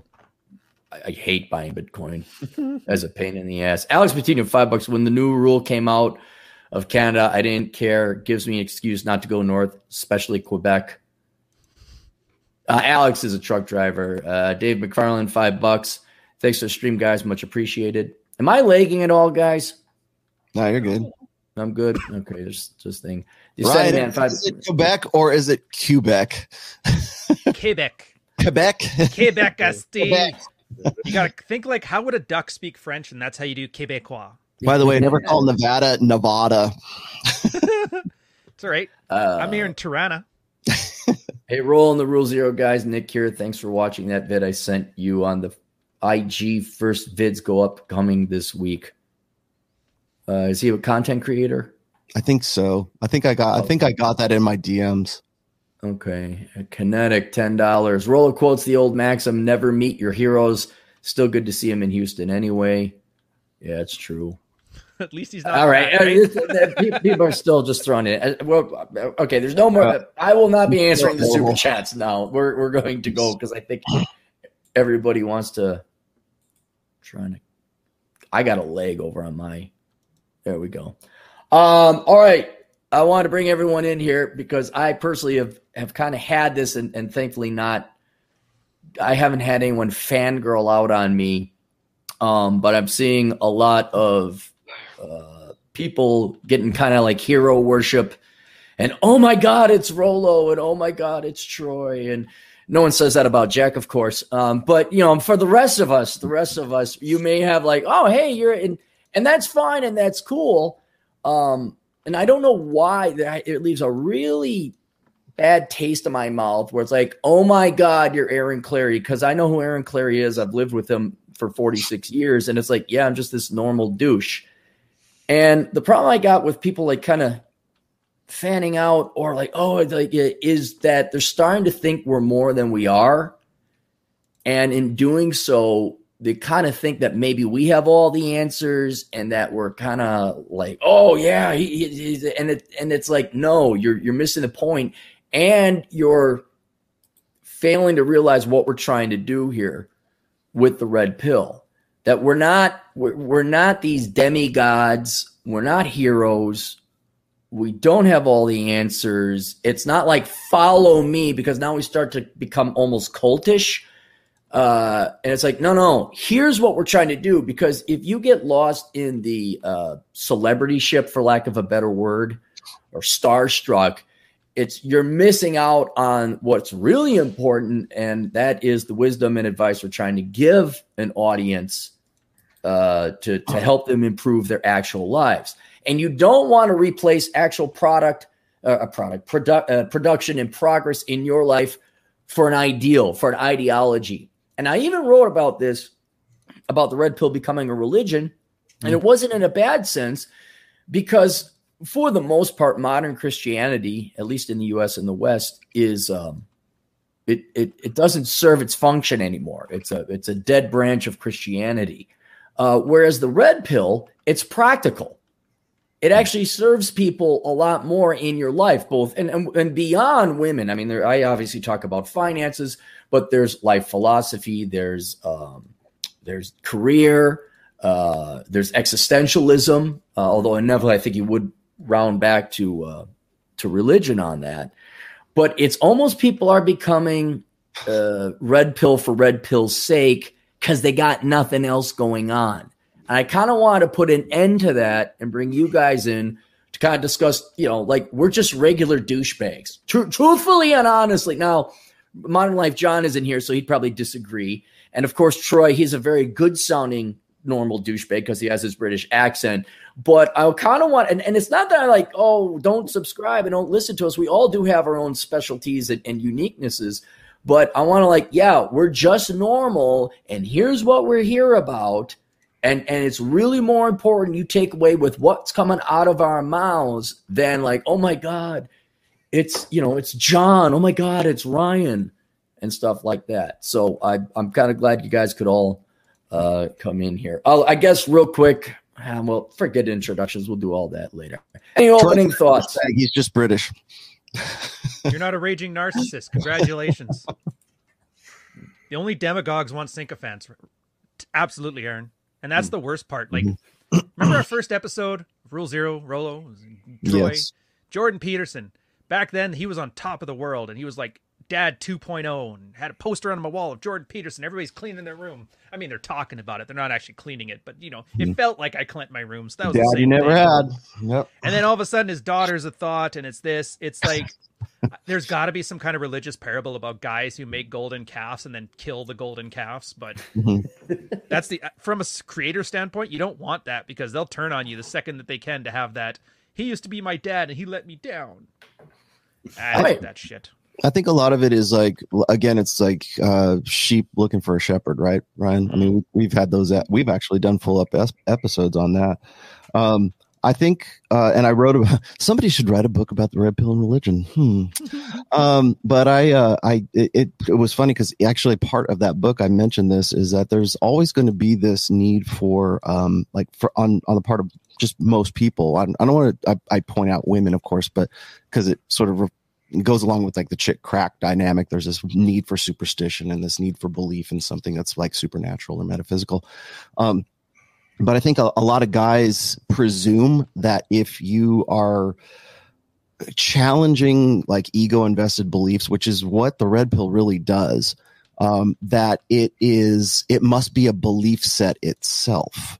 And I keep trying to stress this, and I can do this till I'm dead in the grave. But the red pill is a praxeology. It's not a religion. It's not an ideology. It's not a belief set.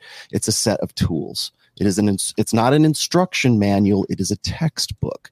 And I'm trying to put it in like layman's terms as simplistically as I possibly can.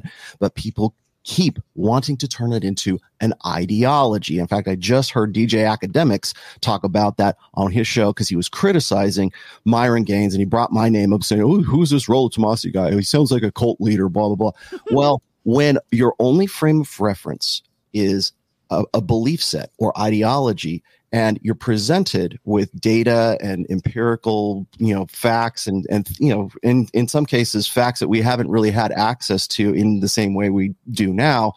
And it's a challenge to those beliefs. The only way to counter that or have an argument about that is to take that data and turn it into a belief set itself, because you can't have that argument. You can't argue belief against empiricism or vice versa. And the only way because you're not even like arguing, like the goal of the argument is completely different, right? So a belief-based argument is one thing, a rational, empirical-based argument is another thing. But when those two come together, they can't even agree on what should be the terms for coming to an agreement or what wins the debate, right? So you're speaking two different languages.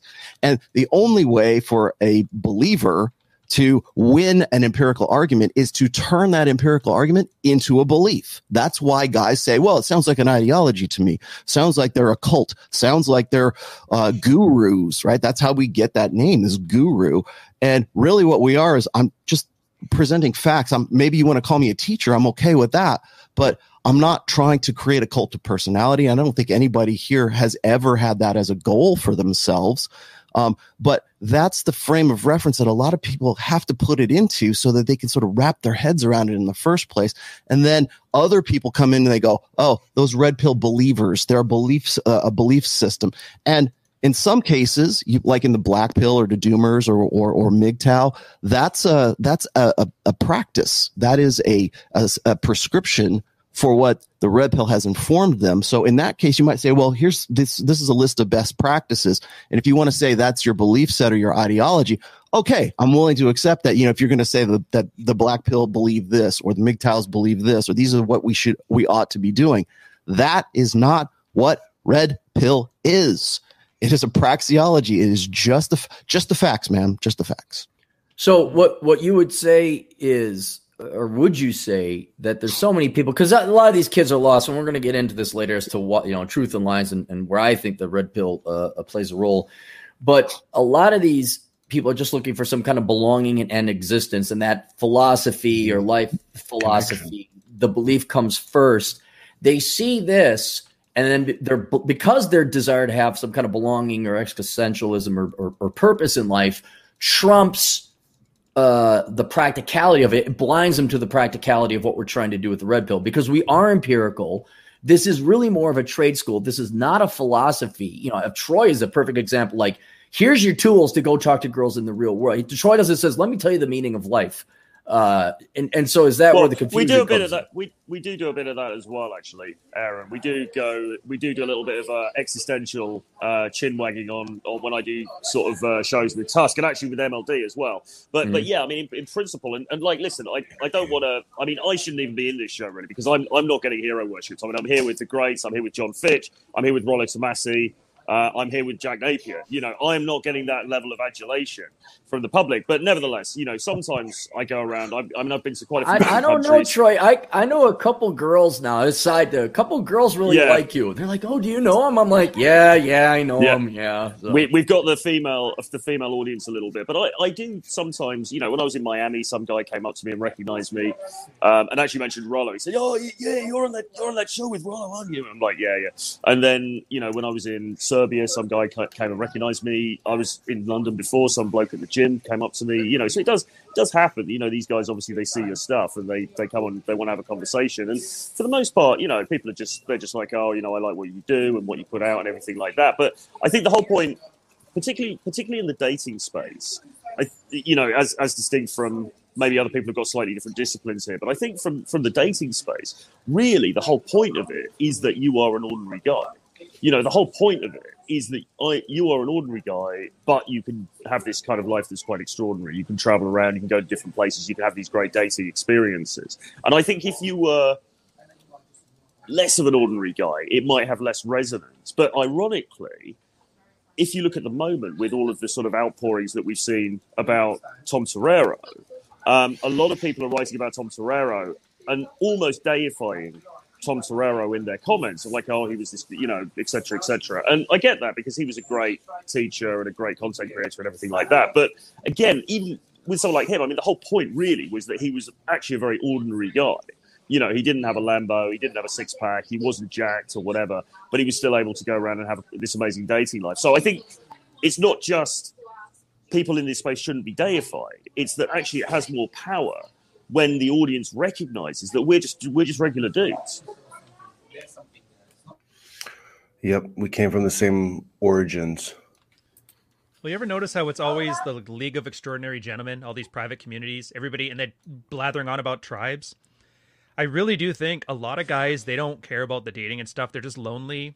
And even though it's a He-Man Woman Haters Club, it's at least a club. Yeah. Do you ever notice that? 'Cause I get a lot of guys that in my community, you get to be a part of something. Yeah, and we'll talk about like easier than joining the gym.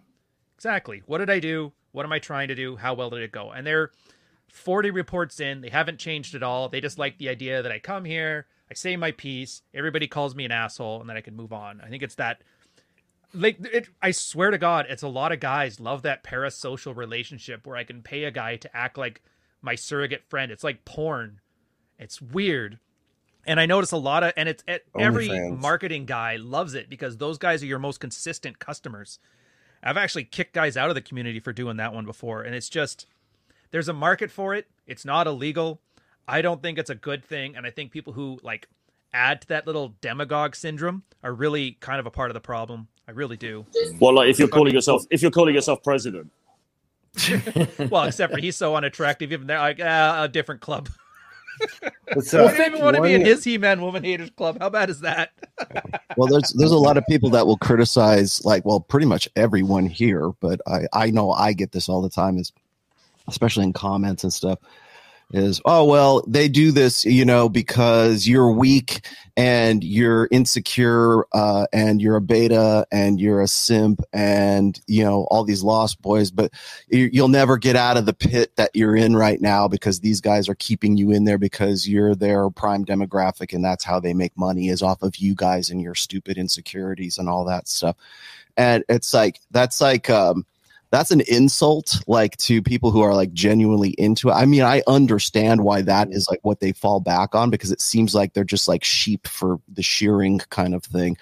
And yeah, and a lot of them are. And I get that, but it's at this stage, I've been doing this it is now 2022. I've been doing this for 20 friggin' years.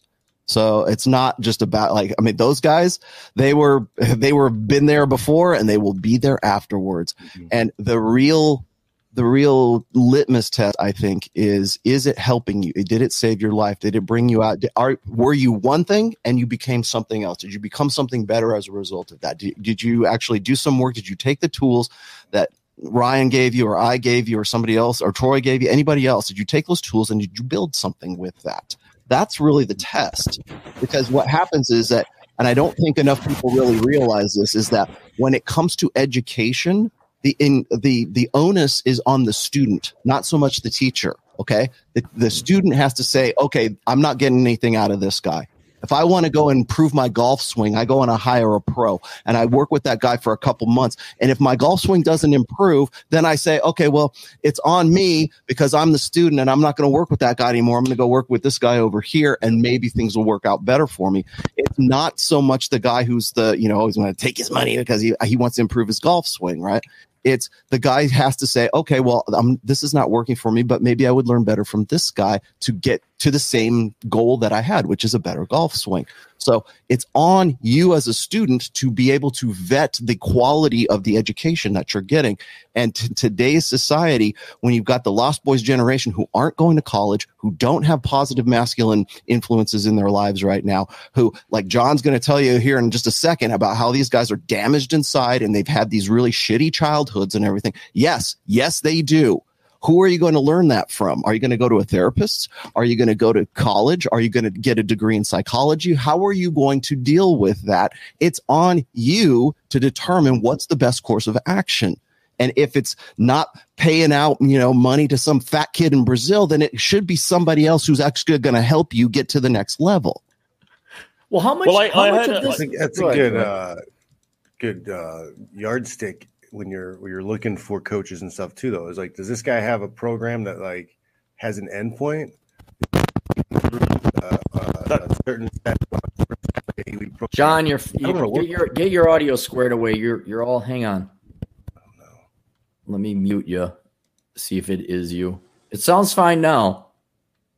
I saw a criticism in a Black Pill video, though. Black Pill people will often criticize dating coaches because they will say, well, look, it's the business model is to keep the guy not very good so that he has to keep coming back. So he does the first program and then you say, oh, actually, you're still not very good. You need another program. Still not very good. You need another program. And they think that that's what the business model is. But of course, it isn't the business model. I mean, the best client is somebody who comes along, does some training, and then goes away and you never see them again because they've got what they needed. But the other thing that they forget is, of course, in order for the business to be successful, you need testimonials. You need positive feedback, right? And you're not going to get positive feedback if your client base are perpetually failing.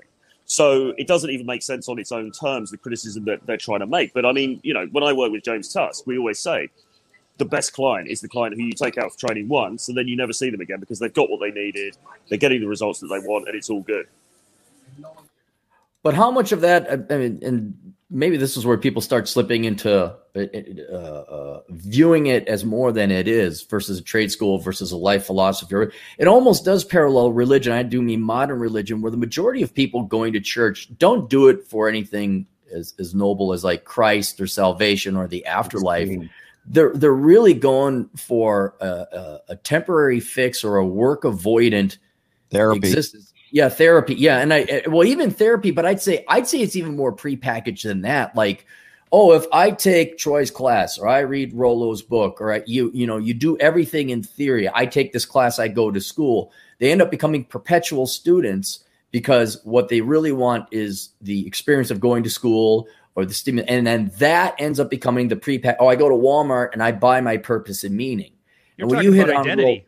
Yeah, well, identity too. But what Rollo hit it, what he's talking about, and we always go back to this, is doing the work. Or if you take Troy's pickup consulting, you got to go ask the girls out. Or you go with Fitch or Jack. You got to go and lift the weights and throw the punches. And John, tell me, I mean, how many? You've had several people show up and then just leave, right? When you start doing a workout or when it became difficult, they left.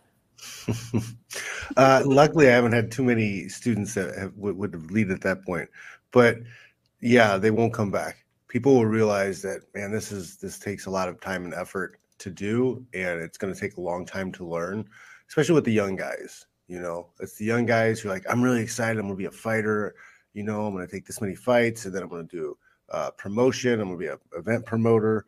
And then I'm like, okay, well, let's start with the basic and work on, our hip escape drill and stuff like that. And then 30 minutes later, they're sweaty and we're just warming up with the basics. And they're like, oh, shit, I guess this is going to take a lot longer than I thought. And right, but you don't hear back from them. Yeah. And once it's boring, like, because let's say you're a real religious person or you really want to work hard. We just had the guy that tested for a CPA exam. all that takes work. Jack, you worked out. You got 6-pack abs. So you had to set down the Legos a little bit. And you even do consulting. Yeah, I'm glad you set down the Legos so that you could get 6-pack abs. But it's kind of this quasi, not gray world, but a twilight zone where they go in and they say, all right, I want to achieve X. But instead of, well, that takes a lot of hard work, I will just merely go through the motions of learning and studying academically about X. And then I will sit and ponder. You see a lot of this. Oh, my gosh, so much of this within the MGTOW community where it's like, oh, they find every reason to avoid putting work, to avoid suffering and pain and rejection. And then it becomes almost its own internal value generating philosophy where I'm part of this. Now I have a brand name. Now I have a name. Now and I'm a whatever, MGTOW. You see this a lot in American politics. So I guess elsewhere, I am fill in your trait. I am quasi-sexual or whatever else like that. And that's where it ends. That's where it stops. Yeah. What is it, Jack? What are you doing? What's Rolo doing? I know. I got my pop filter out because everybody was like complaining about it. So here's my pop filter. This is why I don't use a pop filter. Here's why I love referencing Rolo on this one. Remember your amusement park shtick there, Rolo, where chicks want the amusement park? How did that quote go? It was they want all the feeling of danger, but it's bubble wrapped. I'll get it for you. Hang on 1 second. Yeah, keep talking. All right. So yeah, it's the gist of the quote is they don't want danger. They want the appearance of danger. And then I've been telling you guys for like 2 years that men are being raised as if they are defective women nowadays. So what is all of this stuff you just described, Aaron? But that whole idea of women wanting the amusement park of the man, the guy who seems dangerous but is bubble wrapped. Guys are doing the same thing. They want their purpose in life. They want their vision, but bubble wrapped. So there's no actual possibility of a failure for it. I want all the feeling of accomplishment in my life without having to actually do anything to get there. That's the danger with the identity.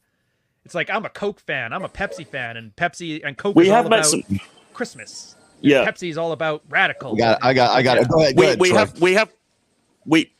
We have met some people like that, actually, who are sort of perpetual customers, not just of me or of, Tusk or something, but they're perpetual customers. They go around different dating coaches. They say, I work with this guy, I work with that guy, I work with that guy. And that's fine. And I mean, obviously, these are like the whales of the dating industry, if you like. They go around and they spend money. And so in that sense, they're good customers. But and we're not here to prevent anybody from doing what they want to do. I mean, if they want to take a program, they can take a program. That's or buy a book. That's their prerogative. But it's not what I would encourage. I don't encourage anybody to be sort of like, well, I did some training with this dude and now I'm doing some training with this guy and now I'm doing training with you. At some point, you have to think, okay, well, I've got probably, there's not so much to understand here. We're not. This isn't sort of nuclear fission or something. It's relatively straightforward set of principles. At some point you should have those and then just go out and do the work, do the action on your own, and don't keep paying people to tutor you all the time. Well, that's kind of like that's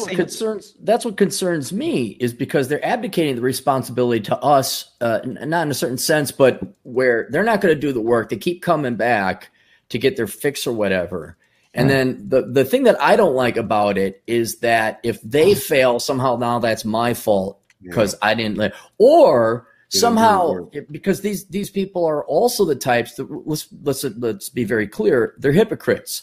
I want to achieve X, but I don't want to put in the work. Mm-hmm. And then at any time now, Jack Murphy kind of blew up for very Jack Murphy-ian reasons. But anytime somebody fails, like, oh, look at that guy. He you're the guy. Like you're not that you're the preacher and you brought the message, but they become purists about this. And gosh almighty, like, oh, you got a girlfriend, you got a wife. Oh, you can't, no true Scotsman kind of like, get out of here. It's like, look, this was never a club. This was never a cult. It was just me telling you how to do X, Y, and Z when it came to women or your finances or something like that. And then anytime one of us like deviates, not even falls from grace, but just deviates, then also I can't believe that hypocrite. It's like, well, this is just becoming basically a soap opera of internet gossip by that point. High school never ends. Yeah. It's ironic though. Like, why do you want these people? I don't know why. You know what it is? A lot of posts would happen with this in the red pill too, where somebody would be like, how do we help these guys? They aren't getting it. They aren't want to learn. And then how many times is Rolo, they run him up the flagpole because he says it's triage. read them their last rights. If they're not here to learn, if they're not here to do anything, if they don't want what you want and they want something you don't want to give them, then just fuck them. And I think guys have this innate idea that this is good and I can help you, but then they get this covert contract, but you don't want to be helped. So maybe if I just try a little bit harder. And I'm like, if you're going to simp, at least simp for a woman. Don't simp for a useless customer who just wants the feeling of success without doing it, because at least girls smell nice and shower every day, in the quote of Pat Stedman himself. I don't have tits, man. I mean, if you're going to simp for someone with tits, okay? Yeah. It's ironic, but you know what actually. I mean? It's like they expect you to act, and we're supposed to be red pill guys, so we shouldn't be simping for anybody. If somebody wants you because I want to feel like a MGTOW going ghost without actually doing it, I'm going to pay Aaron Clarey so I get the street cred. Eventually, you're going to say, get the fuck out of my house. Same thing as John. It's like, hey, I don't want to wear the wrist wraps, but can you show me the striking things again? You're eventually going to be like, I'll take your money, but you really got to get out of here because you're wasting everybody's time. Well, just on the personal life, just on the personal life side of things, it's interesting how, if you're teaching dating skills or whatever, social skills, you get criticized equally if you've got a girlfriend or if you haven't got a girlfriend. Because if you've got a girlfriend and people publicly know that, and they say, oh, well, he's out of the game, he's got a girlfriend, what does he know? He's not approaching, blah, blah, blah. And if you haven't got a girlfriend, then an equal number of people will say, well, why are you trying to learn off that guy? He hasn't got a girlfriend. No, surely all these skills, he should have a girlfriend by now. So you really, really can't win with the personal life stuff. But like you say, when people take this purist view, like if you're somebody who's been teaching, say, cold approach for a period of time, then you get a girlfriend, then there's, oh, you can't teach it anymore because you've got a girlfriend. Well, no, you've still got those skills. You've still got that knowledge. Just because you're in a different phase of your life, it doesn't mean that you've suddenly lost all of that. So people, you're right. There's a problem with the way that the audience interfaces sometimes. I think there's this want to see your teacher like living out by example whatever it is that they believe you're about, like whatever character that they made up in their head about who you are. Is they want to see that, like if Rollo Tomasi is a rock star and he's got all these chicks hanging out with him at the bar or whatever, and that's their image of Rollo Tomasi, you better not be married. You better not be, domestic. You better not you better not be a nerd who plays D&D with guys in the Masculine Geek every other Wednesday, right? Oh, no. You better not be that guy, because if you are, then you're a charlatan. Then you're taking money from the pockets of these, impressionable young children who think that you're one way and you're really not. And then if you're supposed to be the family man who's been married for 25 years with 2 greyhounds in the house, a beautiful daughter, and has done a lot with his life, and suddenly you're at a club playing a gig on stage with God knows whoever else, then you're not that character that they built up into your head as well. And I always make this joke is that Rollo Tomasi can't be red pill because he's married. And then Rollo Tomasi can't be married because he's red pill. And there's no effing way to win, because whoever they think you are, like a guy was just saying a minute ago, never meet your heroes kind of thing. Yeah. I repeat that all the time, because I'm not giving you the hero of Rollo Tomasi. I'm giving you the nuts and bolts of the red pill. Right? If I'm like, people say, well, where's your receipts, man? We're the hot chicks. You only got 40 girls as your lay count. Oh, I can get that in half an hour. That dude is going to make a caricature of me so he can do exactly what he's accused. Well, all the other people are accusing us of doing, which is filching money out of the pockets of impressionable guys by using that same caricature that works with whatever their marketing plan happens to be. My receipts are 20 fucking years in the manosphere. My receipts are 4 books, and one of which, of course, is the Bible of the manosphere right now. Okay. Those are my receipts. My receipts is doing what I do every day. And I've been doing this consistently. I've not changed my message. I've not pivoted in 20 fucking years. Where are your receipts? Rollo, but you know what, Rollo? Those guys thinking like that are very idealistic. Mm-hmm. Could be if you me, weren't but married though, Rollo. If Rollo wasn't married, all the guys would be like, "Oh, look at him! He's got all this knowledge, but he's this sad, lonely old bachelor, or he couldn't get married, blah blah blah." So whatever you do, you're going to be criticized. Meaningless sex. Yes, exactly. Could be let Beanie Boy speak. Hold it. The Beanie Boy is about to speak. Everybody listen to the Beanie Boy. Okay. Could speak, be me, Beanie but Boy. I don't remember Aaron, Rollo, Troy, or Ryan, or even John holding a gun to my head and forcing me to buy their books. So I don't know what all this "you're stealing money from" guys comes from. But last time I checked, it was all voluntary. to buy somebody's book. Rollo's first book is even free on his blog. Well, you are Dutch, so. I know, we are greedy. Everybody, I'm from Holland. I was wondering when that would show up. Did you ever notice that? It's like the bitchy wife that blames everything that goes wrong on the husband, even if it's not his fault. It's the same thing Dutch? here. Yes. We basically have our own versions of nagging wives in a disenfranchised customer base. It's always kind of weird red pill in a meta sort of way. Kind of makes me laugh. What Rollo was talking about, and generally is the concept of infallibility, where you're damned if you do, damned if you don't. But I'm going to introduce another concept here. Are any of you guys infallible? Is anyone here without sin? Do any of you not have skeletons in your closet?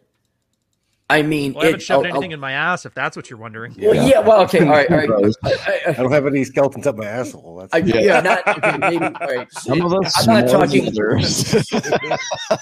I'm not talking Jack Murphy and level of that, but dude, I don't know about you guys, but yeah, I botched up in the past. I got some skeletons and all that. But I'm not here to, kind of do as I say, not as I do sort of thing. But it doesn't have to even be that big of a skeleton. It could be, okay, let's say you get a DWI.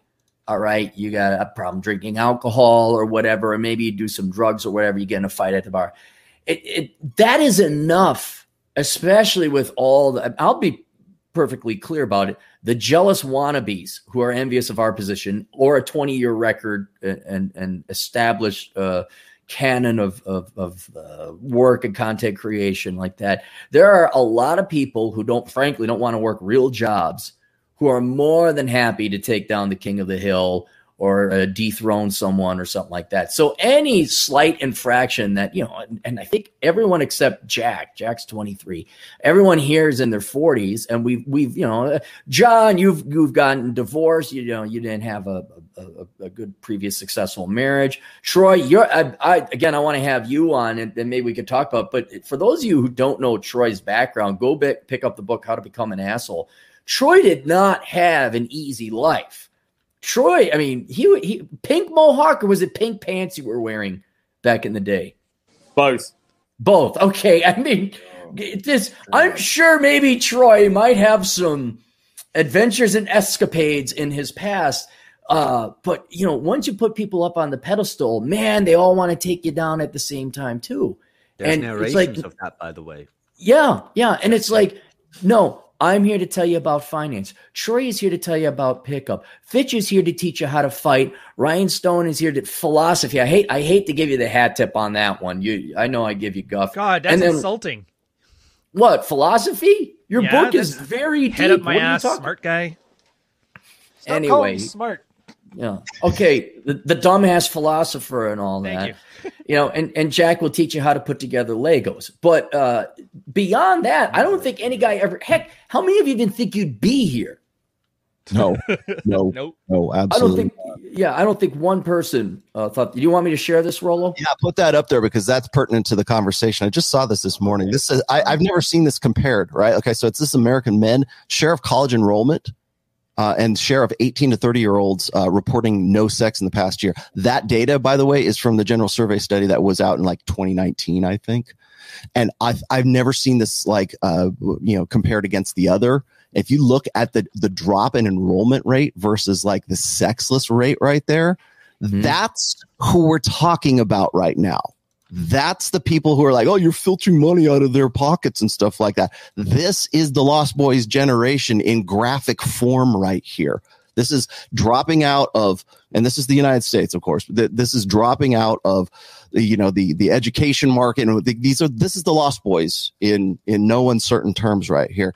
And I thought the part where it says, it's now 40.4% is the enrollment rate in U.S. colleges right now. Now, of course, you can say, well, colleges are just communist indoctrination camps, and who would want to go get into a trade? We were talking about that all last week at Rebel Capitalist, and how can you motivate guys to become more than what they are? How do you get them to change? Well, it's very difficult to do when guys are saying, oh, they're only trying to get you to change because they want to take money out of your pocket. Right. Well, these are the guys that 28%, that dot right there. And it's probably, I don't know where it is right now. It's probably gone up to 30. Cause remember, that's old data. That's at least 2-3 years old now. It's probably gone up, But that's the Lost Boys generation that are guys who are looking for teachers. They're not finding them in college because they're not going to college. They don't have them at home because we've taken men out of the home. We've disempowered and taken away any kind of presumption of masculine authority for the last, well, certainly since 1989, and I would argue since like 1965. But if you go and you look at that, I mean, look at the college enrollment and look at the sexlessness rate and the comparison. Is correlation causation? No, but that's a hell of a fucking correlation right there. I mean, if there's a chart, I think there's a chart, Rolo, that shows female obesity.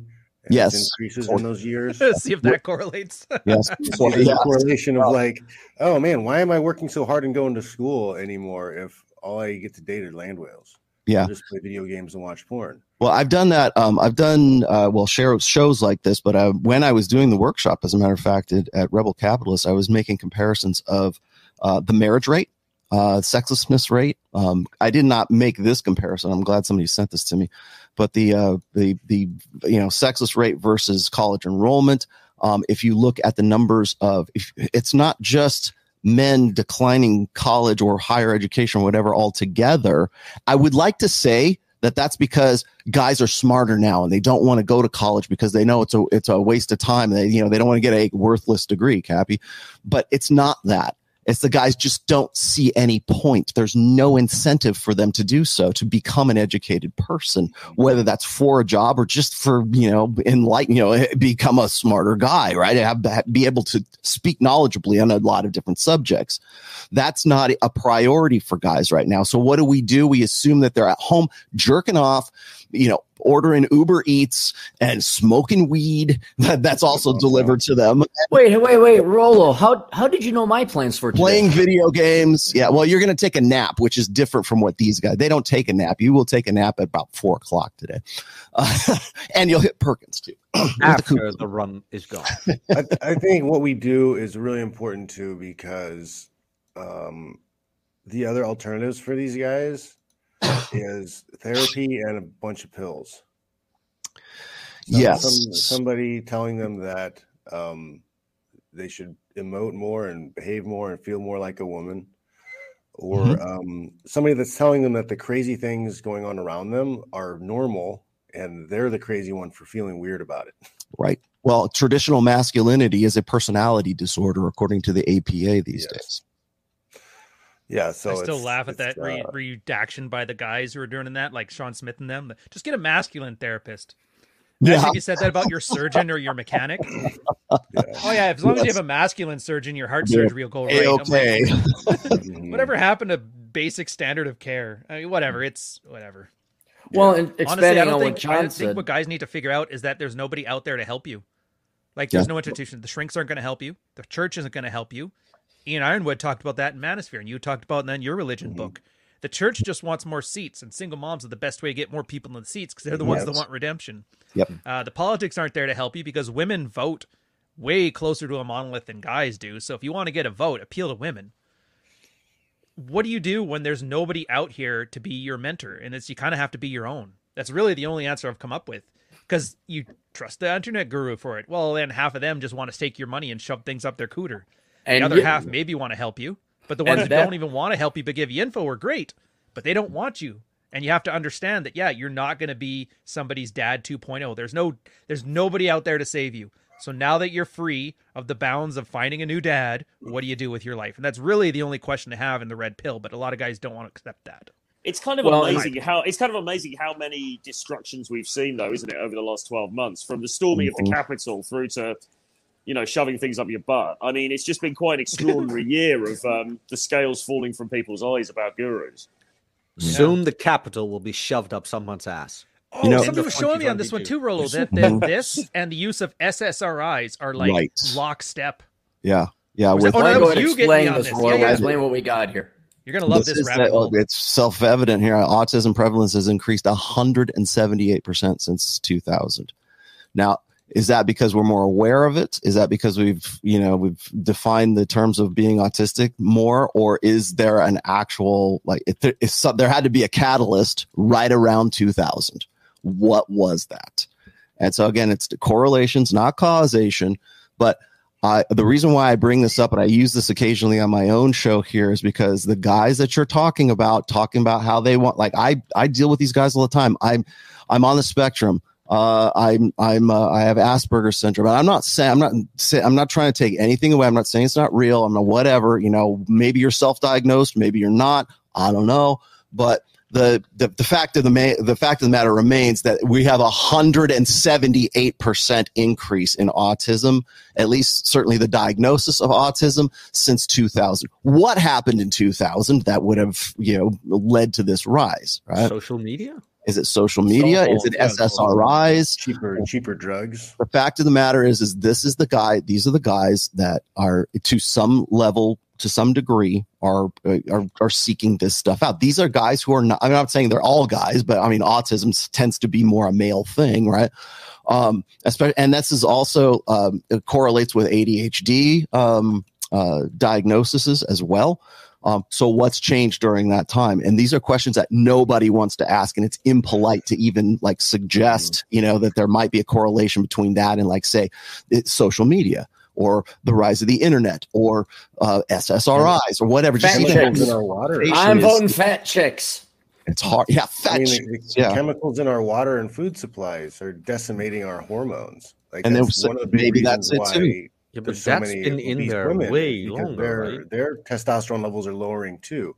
Now that lowering of testosterone ends up at big increases in the body weight. When I do personal counseling, I send out, like, people want to do a one-on-one with me. I make it necessarily expensive because I can't commit to, be doing one-on-one without, like, taking time away from other things. That's why I do a group thing every month on my Patreon, right?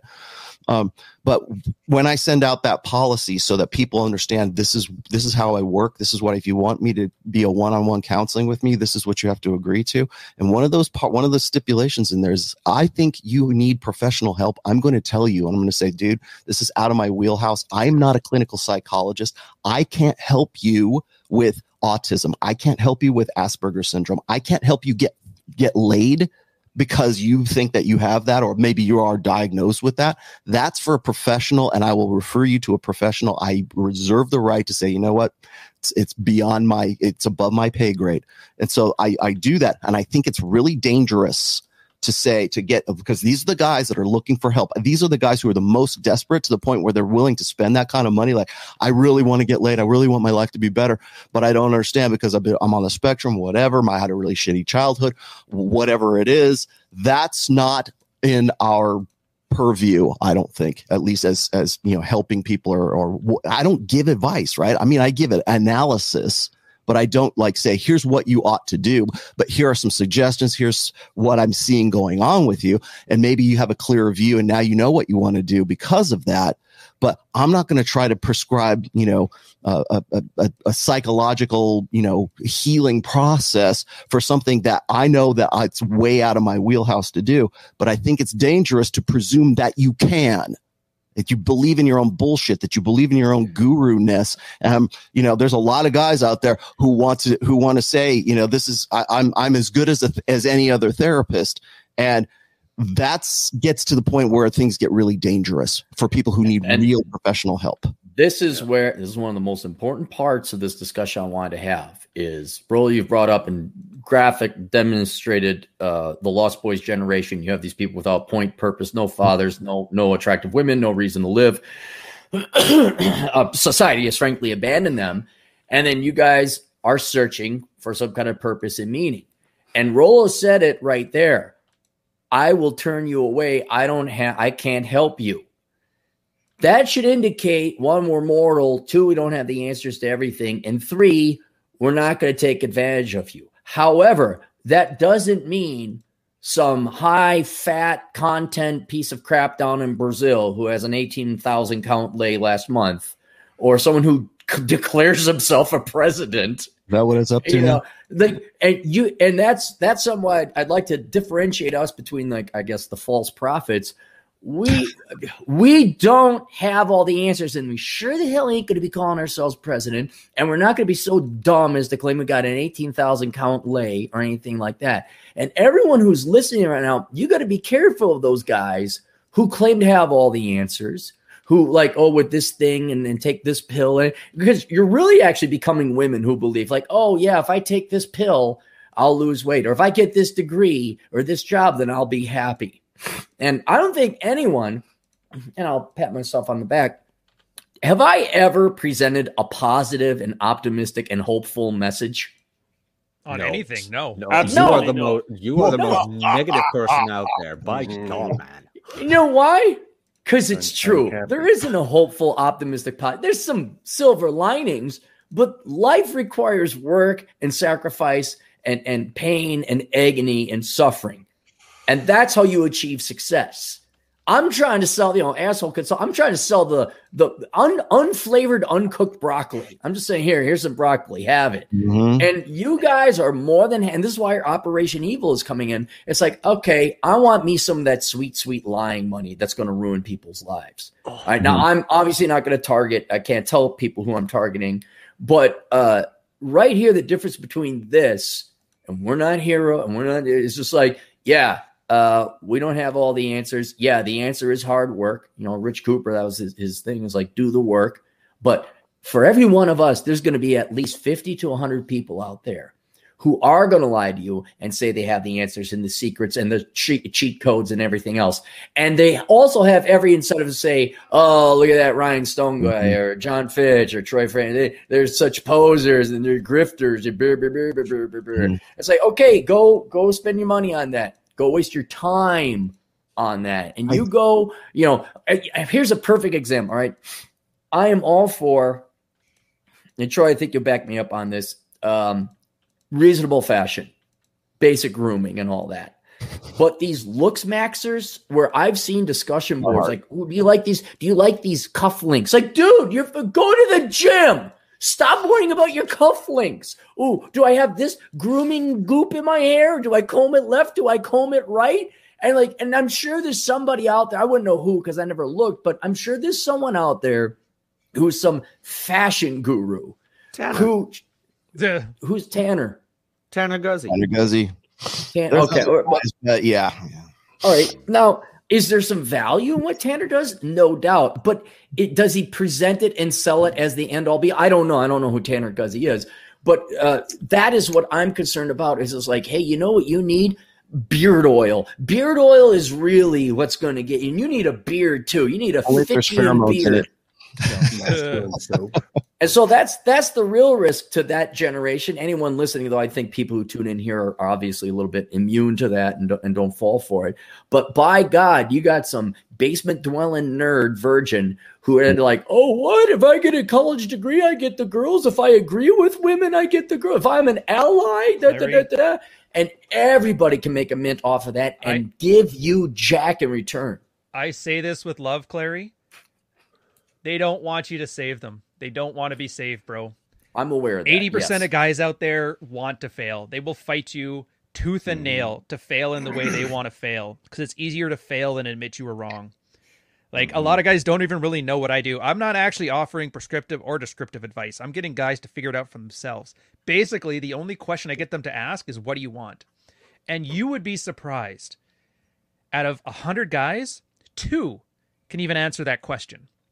And so when you're telling, like, yeah, you do a consulting thing, you run a group Patreon, most of the time, guys don't even know what they want. They take their life. They make I call them the Batman origin stories. And they make this big, huge 5,000-word essay about every decision they've made. So I know if I was in their position and all this stuff happened to me, I would have done the same thing and it's okay. And then they'll dump it all in your lap and they'll say, how did I do? Is this good? And I'm like, well, what do you want?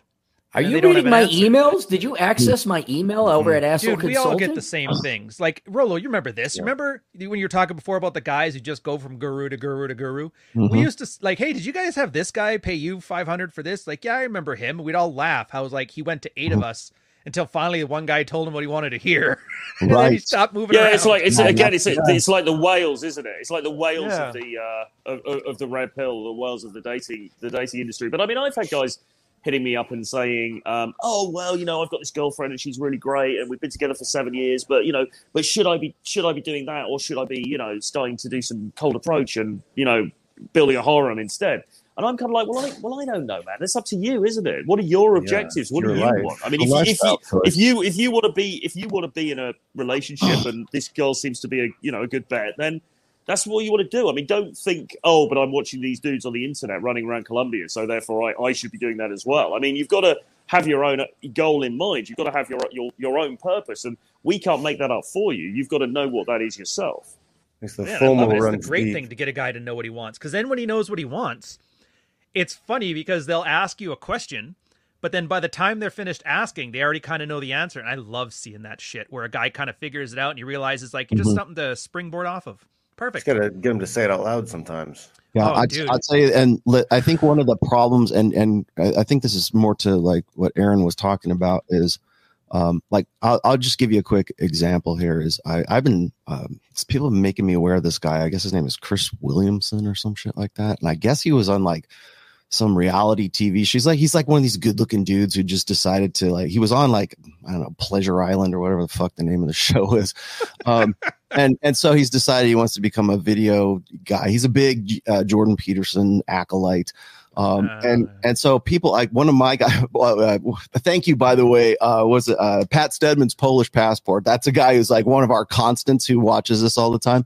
He put a question in for Chris Williamson on his like Q&A thing recently.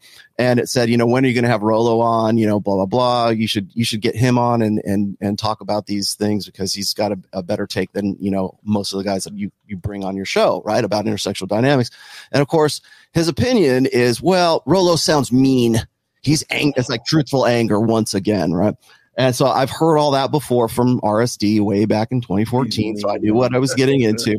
But it's like, it's this popular narrative where it's like, well, Rolo seems gleeful at, relating this information. I'm like, I'm relating the exact same data of Rob Henderson, the evolutionary biology or evolutionary psychology doctorate candidate, that guy. And I use his stuff, and I think he's a fantastic guy. I would love to have him on my show. I talk to God Sod, whatever. But the way that I've apparently just, talking about the same fucking data, there's this feels good and this doesn't feel good. And it's like, well, it's not the delivery. It is the information. But when you don't like that person or you've heard about that person or you think that their reputation is this or they've been strawmanned to a point where that's what you're supposed to say about Rolo or John from Modern Life Dating or whoever else, then it could be, like I said, the exact same data coming from another guy. And then suddenly that guy's a cult leader and this guy over here has got a DR in front of his name. So therefore he's legit. It's the same fucking information. But there's a different, like, they think that the delivery is mean. And it's like, no, you don't have a problem with the delivery. You have a problem with the information. But because you're a believer, but because it's a tribal thing, but because it's like it doesn't fit in with whatever your marketing plan is for 50% women and 50% men, and you don't want to offend that audience, then suddenly it's better for you to come at one of us because we're mean. And I think you should drop the metal look and go for the boy band look. That will get you. Yeah, yes. That will make them accept you way more. Yeah, man. They're doing all old man, like old man boy band look, middle age. Saruman. Well, but you're right, Rolo. It really is like I only want to hear it from the guy who I like. Yes. Instead of what's the actual data? I don't care about who presents it to me. What is he presenting instead of who is presenting it? But you mentioned, like it's pure tribalism right now. Like I don't like him. I don't care what he says, so I'm not listening to him. Right. Well, when I talk to Michaela Peterson, for example, I'm not saying anything I haven't been saying for the last 20 years. But like when I'm talking to her about these data sets, and I'm like, say, statistically, here's where you are in life.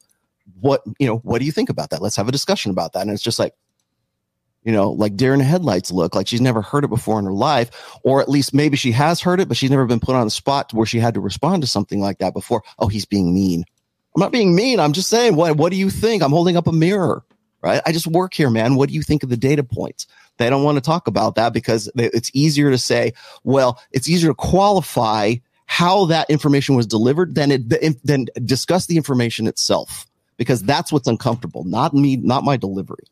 Well, she never compared anybody who dumped her baby in the dumpster to herself. She never did that. It's like, yeah, and neither did I, for that matter. I know, but like that, all of a sudden that came out. I'm like, what?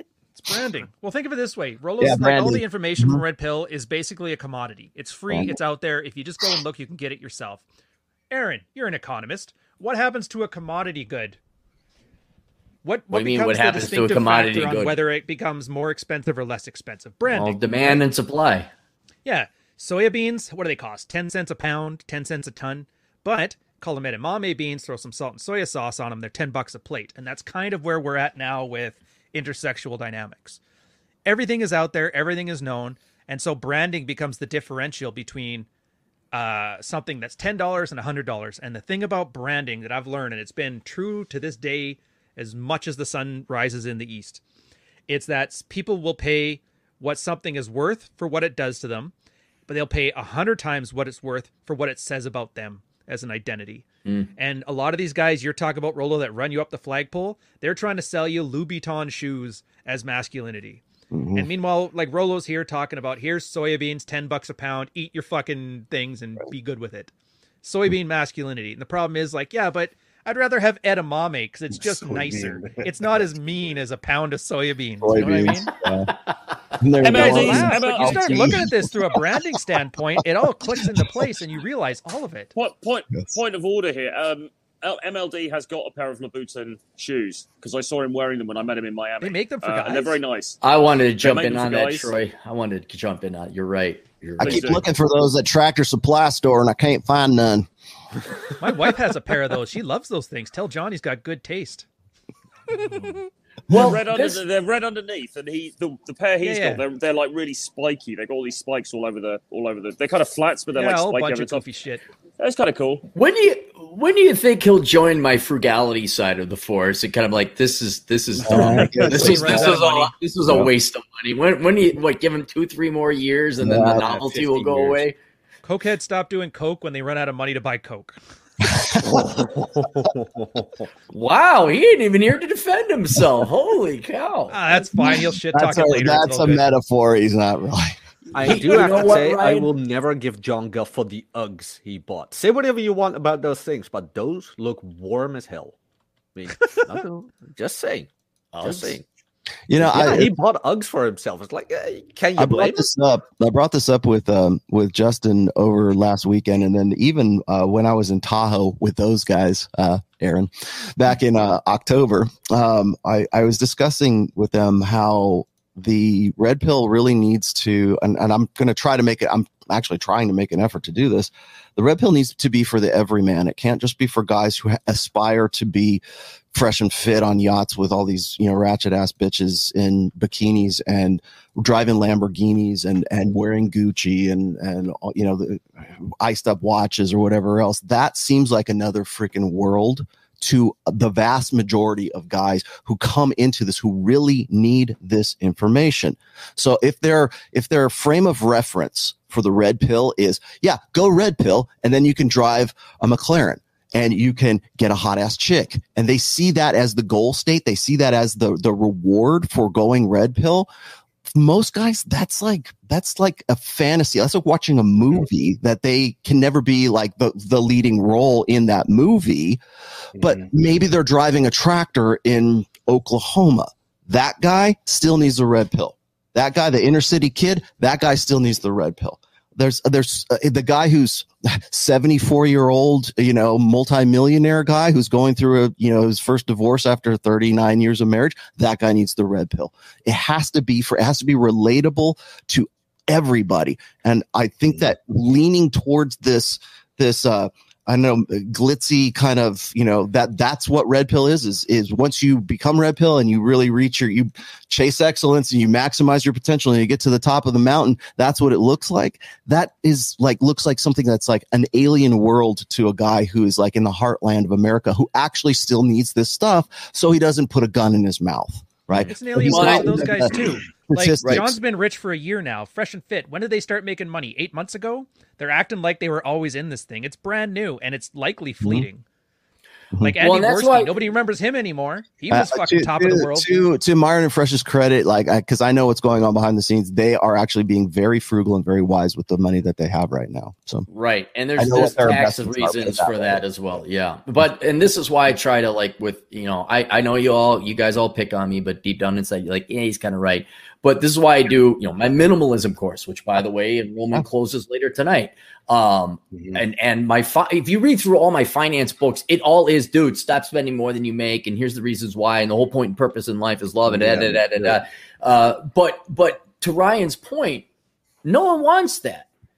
Some kind of an analogy about nachos and carne asada versus the chips and all that. And you guys are 100% right with that. And a lot of this is also the hype and sensationalism as people are programmed to want fancy things and bling and car and all that. And I've kind of thrown up my hands at people, when they get older, they'll realize that the Disney World rides get tired, boring, and so do fancy. The watch that I got from Walmart for $15 tells time just as well as an Omega watch and all that. But the horse and water and drinking kind of thing. But this is very important. Is kind of one of the, maybe not the last question, but one of the most important questions I want to have about this.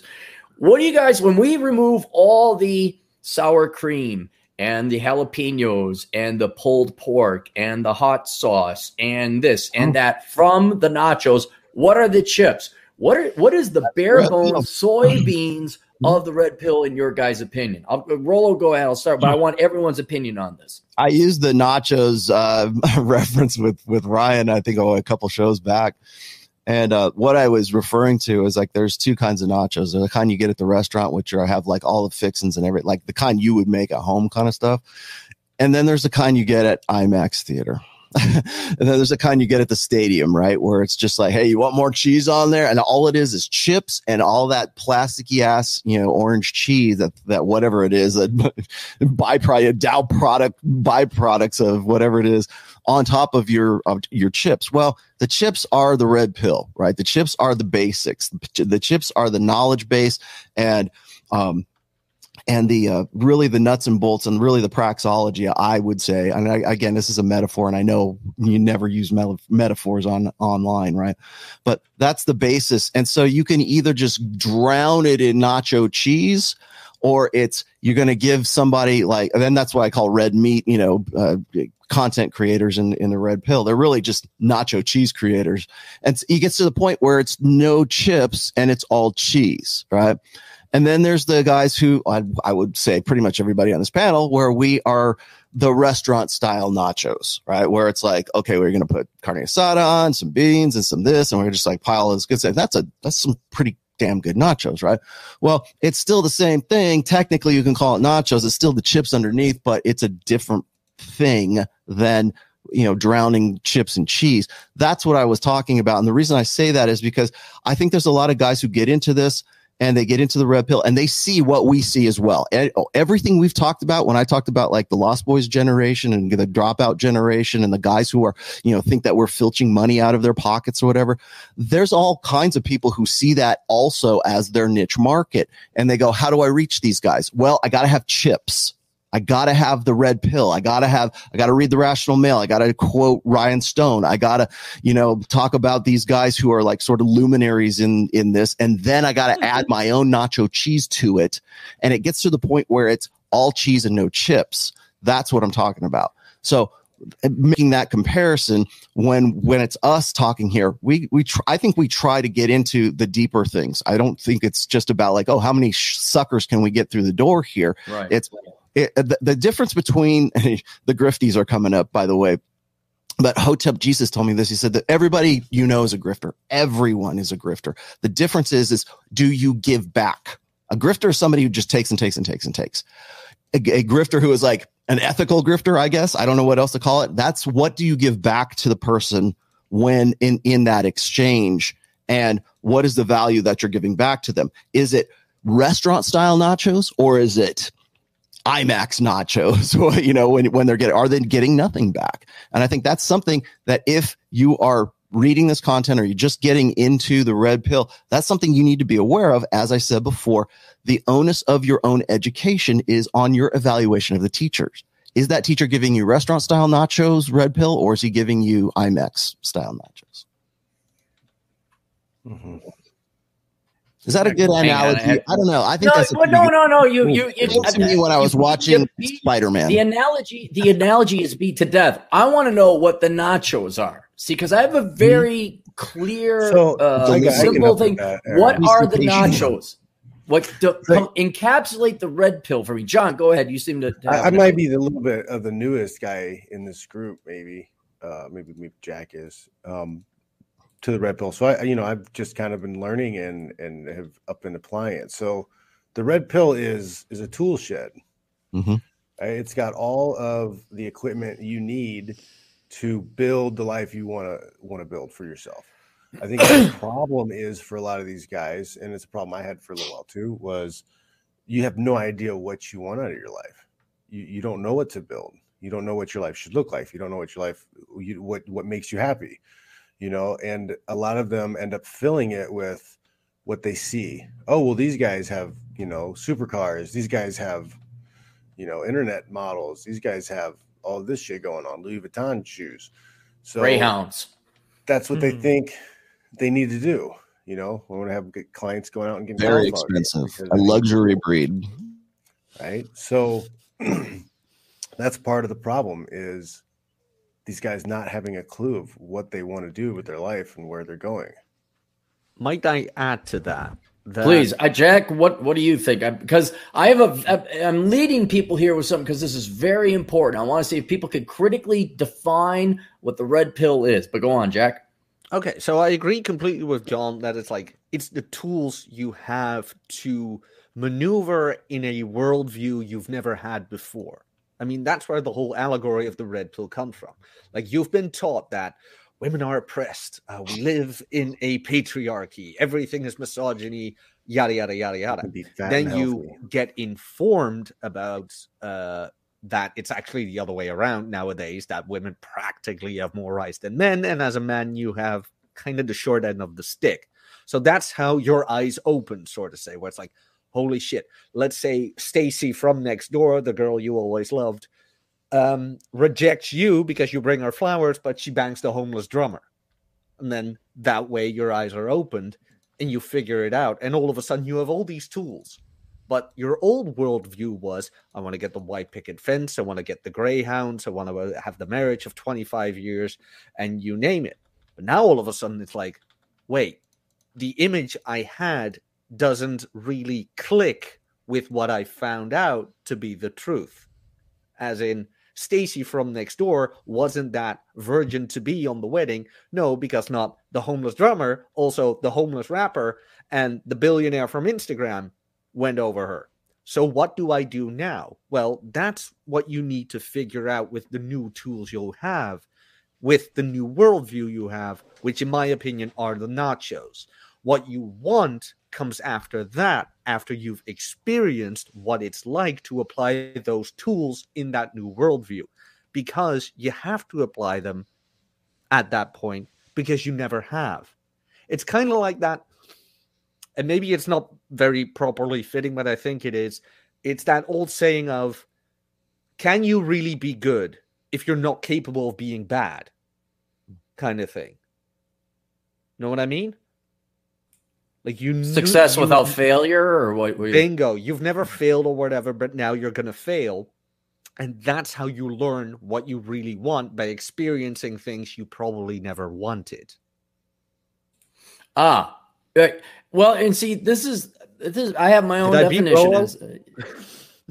Yeah, but everyone's nailed it, because it's a huge part. Like, this is why I put up, if someone pisses me off with a request, I put up a picture of Obi-Wan Kenobi, Ewan McGregor, but I have my cartoon face instead of his head, and it's "Help me, Obi-Wan Cappy, you're my only hope." And I do that because, my God, people don't know what they want to do for with their life. And it pisses me off. It's like, if you're so fucking lazy, you can't figure that out, nothing can help. Chemical engineering or this or that. Well, it's like, you could major in chemical engineering, but you're going to be a loser because you're too lazy to figure it out. So it's this point and purpose. I don't think it's a laziness thing, though. Well, okay, but I think it's lazy. Nobody knows what they want. It was easy in the 60s. Like in the 40s, it was like, what do you want? Doesn't matter. Get out there. The Nazis are coming. Yeah, there was a plan. Everybody was given purpose. Like in an agrarian society, what do you want? Well, you want to get out here and help me farm, you lazy bastard.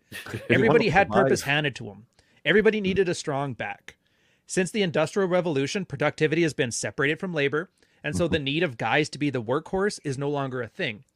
And we actually have a similar problem for men that photography had that did for the art world. Bear with me here, it's a little bit meandering. Art world was all about naturalistic and realistic painting. Like the Renaissance was the peak of it.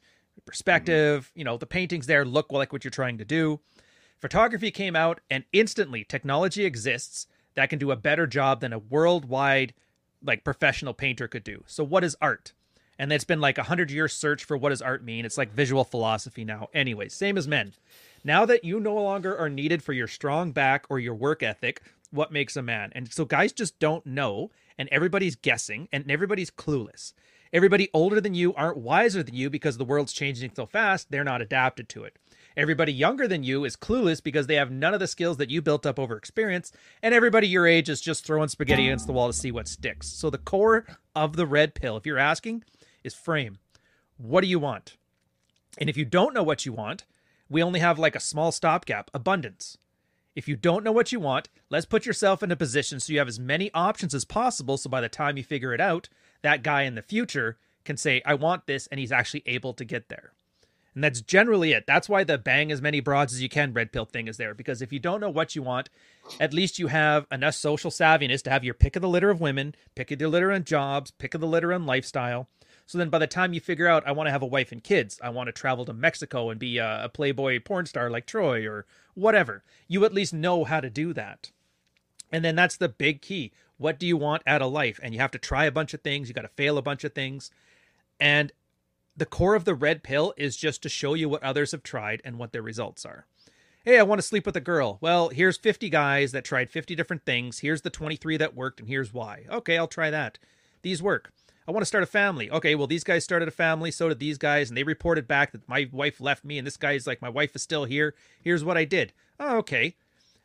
Nothing here is like what you have to do, and there's no roadmap to it. But if you can figure out the why on your own, or at least figure out what you don't want and pick from what's the leftover options, here's the how other people have done what you tried to do and how they succeeded or failed. And that's it. That's really all there is to it. Just guys swapping notes. And then the rest is just up to your own noggin. And yeah, there's nobody here to save you. And it's not a laziness thing. It's just the first time that guys have had the ability to actually ask themselves, what do I want now that I'm not just needed to be on the war front or a sword or a plowshare?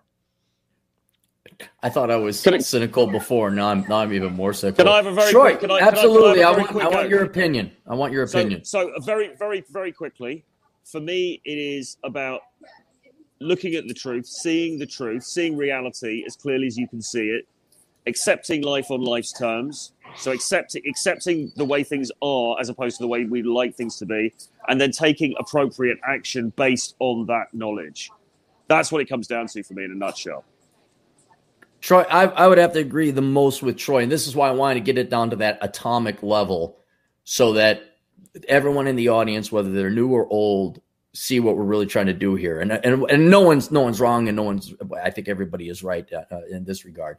But what we're trying to do here, removing all the ingredients and just the chips, is you have been lied to, either maliciously or unconsciously, because as Ryan pointed out, things have changed. But especially men have been lied to by nearly every organization, institution, or group of people out there. Your parents, the media, the schools, certainly, politicians, but they always lie. And you haven't been lied to about minor things like, oh, you should get these type of shoes or that type of hat. You're lied about everything that's really important, like your career, your point and purpose in being, blah, blah, blah, what gives you value and all that other stuff. And I wrote about this. It's called The Great Deprogramming, or maybe it's The Great Reprogramming. But all I see us here, all we're trying to do is unplug you from the metrics and the metaphor, deprogram you from all these lies, and then reprogram you with the best of our ability, anchored in reality. We can't tell you what to do. We can't give the robot purpose and meaning, but we can reprogram your assumptions and your operating commands to be based in reality. And that is it. It's not anything glamorous or sexy, though. Yeah, get girls, and you see Troy in different exotic locations, and John's out there fighting, and he's jacked, and Roll's playing the guitar and all that. That is what comes after you base your decisions in reality. The fun, the I would say the productive, the legacy and point and purpose of existing in life. Like, you have this legacy, and maybe that's why, Roll, that's where maybe the hero worship comes in. No, all we did was we got our skulls cracked, we got our asses beaten, we got zeroed out somehow, and we got grounded back into reality. Like, oh my gosh, we got to start from the end. And that is what we're trying to do. We're trying to give you like real rules that the world operates by and that you have to function. And a lot of that is just, never try and approach someone with the red pill, never try to unplug somebody because they're so invested in the old system. Mm-hmm. But that's it. There's this huge unlodging you from the current system and ideology and life philosophy. I'd say largely in the Western world, saying, oh yeah, that whole world you believed in, and all your expenditure in life that you expended, that was wrong. That was wasted. You pissed away your time. Now you're divorced. So you have a worthless degree and $100,000. That's where the anger comes from. That's where the anger comes from, And then but here is some broccoli. Here are some non-salted, just basic chips with nothing. Now you go add your own damn ingredients before you die. And that's all we're trying to do. That's it. I'm finance. Troy does pickup. Fitch does physique. Rollo, I guess, would be more life philosophy overarching. Rhinestone, analysis, and development. Right. It's not like we all have like these. There's always got to be somebody back at HQ. Ryan is again philosophy. I know you don't like it. And then Jack, his specialty is how to assemble Legos and wear beanies. But that and here are the tools. Go and do, and then it ain't our life. That's it. We're not going to tell you. And so that and if people can understand that, it is just, we're telling you the truth, deprogramming of your lies. We're done. Then you'll start to see we're not gods. We're not heroes. It's just, we went on. That's the other thing. We went on with our own lives. That's why I asked, did you guys ever plan on this? No guy here planned on this. We just did our own thing, and we came back, looped around with a little bit of gray in our beards, like, oh, we have some observations that will help younger people. And that's why I think the red pill is. Yeah. You describe what I call crossing the abyss in the first book. Is you get to a point where it's like all this stuff. That's why we made the comparison way back in the day in 2002, 2004. We didn't even call it the red pill. We just called it unplugging from the matrix, and then it became the red pill. But the idea was you had to be unplugged from what you believed for so long, and now you have new data. Now you have new information. What are you going to do with that information? And so you're cut away from who you used to be in the matrix, right? In your blue pill paradigm. And now you have to find some way to sort of cross the abyss and go through the process you just talked about, Aaron, which is you have to realize that who you are right now, or who you were, I should say, in that matrix doesn't have to be who you are here. The matrix or the blue pill, whatever it is, those old lies, the old order thinking doesn't have to define who you are right now. And I think that's probably the number one thing that people have, like especially black pill doomers and guys who are on the more extreme end of MGTOW, guys who are just like don't know what to do with this information. They simply don't have the creativity. They don't see the opportunity. They don't see how to use that information to make a better life for themselves in the red pill. And so they get kind of mired in that abyss, right? They don't know how to cross over so that they can be somebody else, because either they don't see any advantage in that, or they believe they wasted too much time when they were, in the blue pill, and who they are as the result of what they believed in their old order way of thinking is too difficult for them to sort of become something else. And so they get really deterministic. They start thinking like, okay, I could never change. I could never be me. I could never do this. I could never use this to my advantage. So I'm going to sit here and commiserate with a bunch of other guys who feel the same way. And So when you got guys who have been cut away from that system, and now they're forced into this sort of kicking and screaming, every guy in Western cultures for sure, and pretty much globally will be dragged into the red pill. Not by me personally, probably, but certainly it's unignorable, and they're going to have to cross that abyss. And what we're seeing right now is you're seeing like guys who have nothing to do with the red pill realizing this and seeing this happen at the same time. Some guys try to turn a buck on it. Some guys go, oh, they get moralistic about it. Oh, you just need to take more responsibility. Men need to man up and you know. You know Dennis Prager too? Yes. Oh, I didn't know you knew Dennis Prager. Okay. That's another way of doing it. And then there's like for us, like we have a really uphill battle here because we have to sort of ride the fence of being popular enough so that people know who we are and doing like, you know, fun, be entertaining personalities, but also giving knowledge and giving education and being good teachers, because that's what we really are, is teachers for when those guys get over to the red pill paradigm. And now we're like, okay, here's the tools. Go build something with this. Just like Fitch was saying, is you give them the proper data and information. And sometimes that can sounds mean, right? Sometimes that can be kind of depressing because maybe it doesn't work with it. And sometimes it might be great. Sometimes you might be able to leverage that because you're in a position to do so.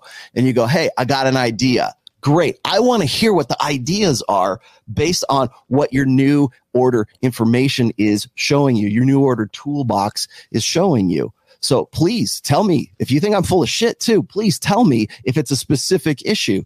Don't tell me I'm a cult leader. That's a point of opinion. Tell me if you think I'm wrong about something, and then we'll have that discussion. Gladly have that discussion, because that's how we come to the strength of an idea.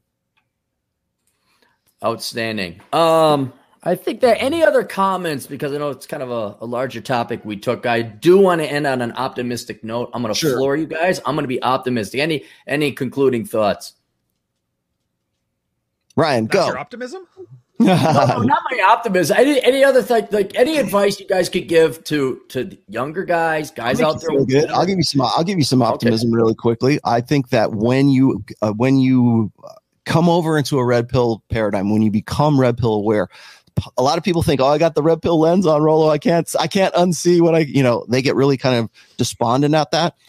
Stop looking at things in terms of right or wrong or good or bad. Don't stop making judgment calls and look at things in empirical observations. Like, be more objective about things, because once you do that, you will see the opportunities that exist, and they're way better and you have way more potential in a red pill paradigm, because now you have accurate information. Whereas before, when you were in your sort of blue pill stupor, or maybe friends who are still stuck in that blue pill stupor, now you are in a position where you can go, well, now at least I can't say I was dumb in the past. Now I'm smart, and now I can figure things out. It's the same thing with Ryan talking about, like, would you rather be happy or would you rather be right? A lot of people, the answer is, well, I'd rather be happy. I'd rather be dumb and happy than be right and upset. Well, it doesn't necessarily have to be either or. So if you can find a way that works for you, and this is guys, trying to optimize things and make things work for themselves. That's why I don't give prescriptions, because I'm not you. You can't live my lifestyle. You can't be who I am. But the great news is you can be a better version of you. You can go and you probably can do more than me at 53 years old. If you're in your 20s or whatever, now you have this data. I'm jealous. I'm envious of guys who are like in their 20s and they have this knowledge, because you could take that and you can run with it and you can build something if you're impressed with these guys who are red pill, gurus who have lived this particular lifestyle, they started way later than you did.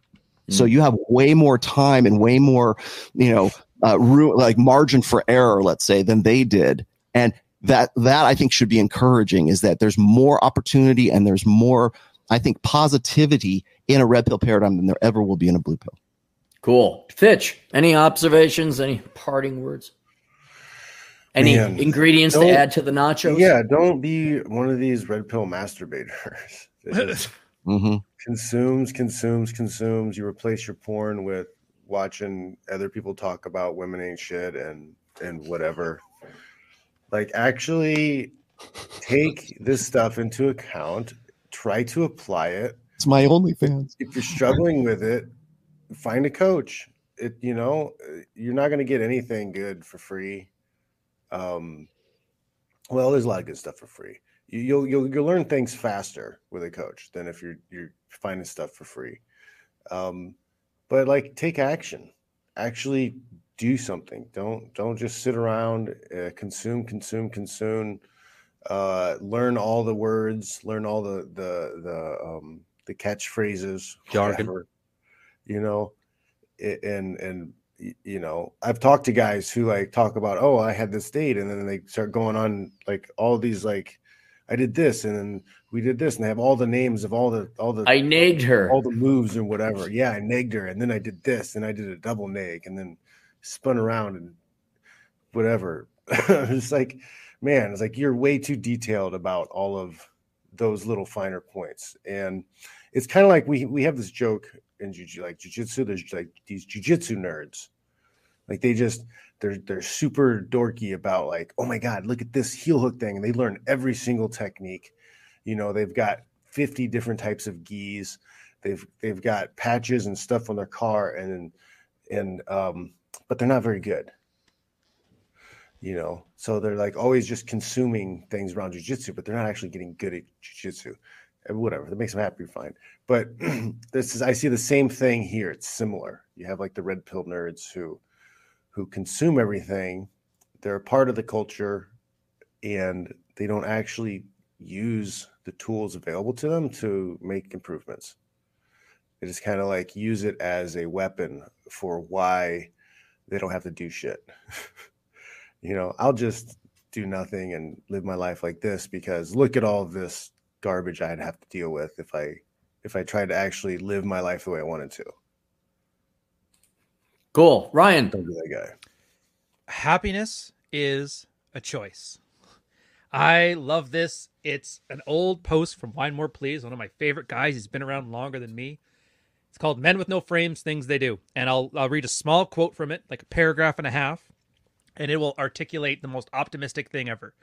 He's arguing with this guy about the guy's like, it's hard as hell to project positivity. And he's like, it's because you don't project it, you stupid bitch. You learn how to embrace positivity and enjoy life for what it is. Otherwise, it's all horse shit, and all you're doing is pretending to be a clown. And here's a hint. Clowns aren't actually happy.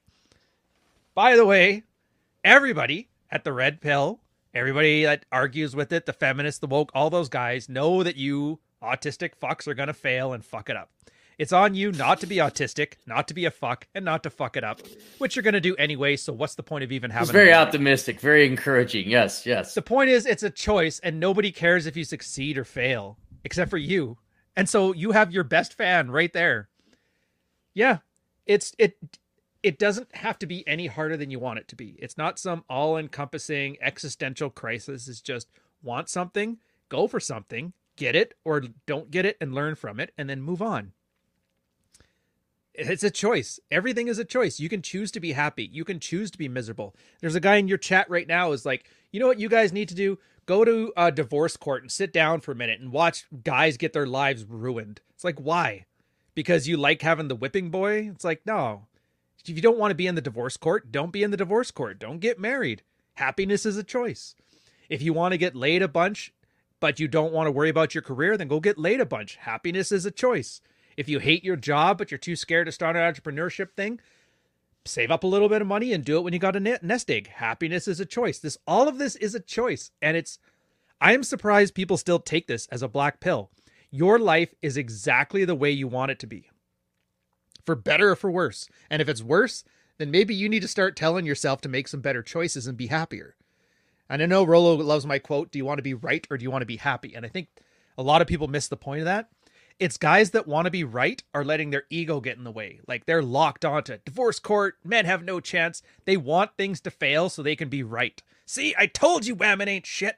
I told you. Because this woman treated me like shit. Make it work. How can you have any chance? Exactly. So why not just be happy and stop giving a shit if you're right or not? Okay, fine. Not going to get married. If some girl really wants to lock you down, she's going to make the case. And it's going to be convincing. But it's not my job to tell you about that. It's your job to pick what makes you the most content over the long term. And if you don't know, just build up some abundance. And then once you figure it out, you'll be able to make that choice. Again, happiness is a choice. And that's as optimistic as I can get. And I think it's pretty goddamn optimistic. Very optimistic. All right, Jack, what ingredients did the Dutch put on their nachos? Cold fish, cauliflower? What do they put on mayonnaise, their nachos? Boer and coal. Eel sandwiches. Appelmoes. Eels. I know you guys. No. Herring. Herring is a real Dutch Salted fish herring. dish. Ooh. So you want my final words? Yeah, or if you have none, that's fine. I can go on. Yeah. I mean, don't be afraid to fail. Like, fuck off. You're gonna fail. You're gonna fuck up. You're gonna be miserable for a while. You're gonna need to figure out what you don't want before you get what you do want. You need the comparison. That's all I gotta say, actually. Outstanding. All right, my final optimistic. I'm glad everyone's sitting down. I'm going to floor you with my optimism.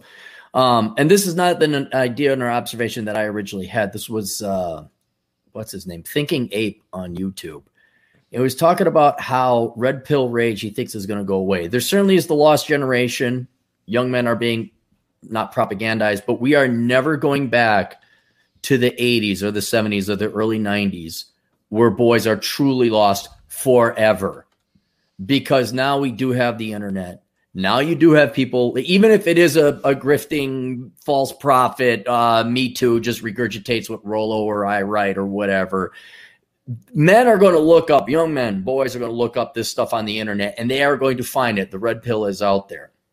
And it's up to them whether they want to choose or fail. But you are not going to have the confusion. And maybe, unfortunately, a byproduct of this is a lot of guys just throwing in the towel saying, F this, I'm not doing it. And then they go play their video games and they're out of the market. Okay, honestly, even though that's a horrible existence, that's better than being confused and being this poor old man. Like, God almighty, I can't imagine what it's like being Dennis Prager getting married 3 times, at least his love life. I know he does well financially and good for him. I'm sure his spiritual world is quite taken care of. But to be this guy who wastes his entire life essentially being a slave for a system, at least these guys are going gulp to a certain sense and dropping out. All right. But there is no more any confusion. You're not going to be constantly self-analyzing yourself. Like, what did I do wrong? Girls keep standing me up. It's just like, well, no, they do that. A flake, the data being reported is right. People are coming in and report all this data. The largest meta study in the history of the world is the red pill. And now we got the data. And now we can't give you progress. We can't give you what you want, but we can explain things. And at minimum, that confusion is gone. And so if we could just do that, whether people take it and build something out of their lives, or they say, no, I'm out, I'm tapping out, that's fine. Or even if they get some kind of surrogate religion, a false religion, and they just go, that's better than what the alternative was in the past. I would argue that you go do something amazing and great with your life, but at least that I don't know. I mean, when did feminism, I guess, really start hitting in the mid 60s to, let's say, the mid 90s? That is 3 decades of truly lost, confused, and pained men. And now the internet has inoculated people, for those who look for it. So that's kind of my optimistic thing. Let's plug our crap real quick. We'll get out of here. John, what do you got? Check out my website, johnfish.net. I am available. I do consultations too. I do fitness and fight stuff, but I also do consultations. I helped a guy go through a divorce process, helped him out, gave him some tips on how to be a better asshole in the situation. What are you moving in my territory for? What? But yeah, some of these guys, they need permission to be an asshole.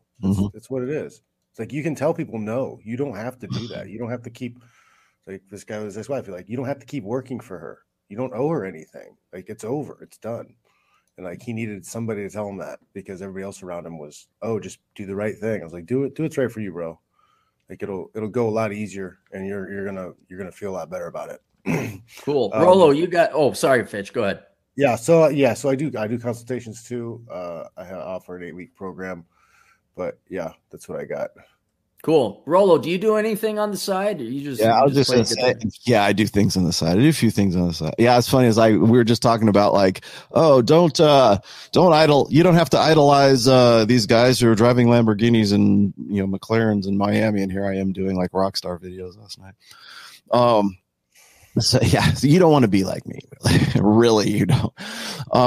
But I am going to be on my show tomorrow, 1 p.m. Pacific, 4 p.m. Eastern. I'm back in the saddle finally, once again. I'm in the studio. I'm back from Houston. I had a great time there with Justin Waller, and I'm gonna do a little catching up here. I think my topics are going to end up being. Certainly I'm going to hit upon Paulina Porzakova tomorrow, and we're going to talk about women separating value between sexual market value and personal worth. So, ladies, if you really want to be outraged, you want to be mean, Rolo's going to be in the house tomorrow to set you straight, girls.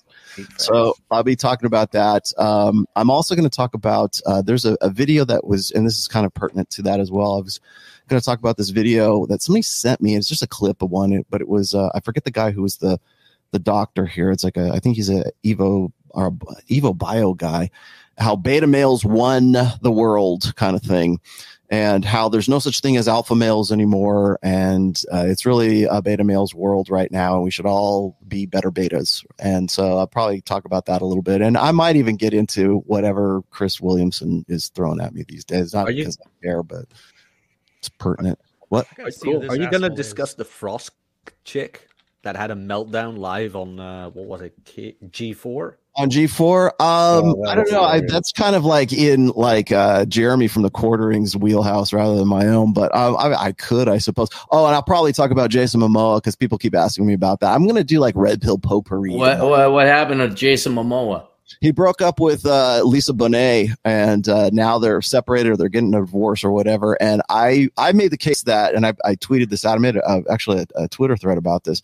Is that Jason Momoa will not be held, like his feet will not be held to the fire in any sense, because he is such an apex alpha that any woman that would have a problem with him leaving Lisa Bonet, who is substantially older in a heartbeat. yeah, they're like, he will not face any backlash as a result of that split between the two of them. You might hear, I thought it was ridiculous. I don't even think you will hear. I'll make a prediction here. I don't even think you will hear from the MGTOW side or the Black Pill Doomer side of the argument here. I don't even think you'll hear them say, well, if Jason Momoa couldn't make it work, what chance do we have? That will not come out of their mouths because it's Jason Momoa. He is the apex alpha. Like when you think about Aquaman. Yeah, he's Aquaman, for crying. Your grandmother wanted to go see Aquaman. Not because she gives a rat's ass about the DC comic. Jason Momoa is Aquaman. That's why. And so he's got that kind of like alpha gravitas. I can't think of another actor right now who has more of that alphaness than he does. I don't even think. I think even the MGTOWs will have to say, you know what? He's doing, he's making a wise choice right here. It's not a failure of, traditional marriage and relationships.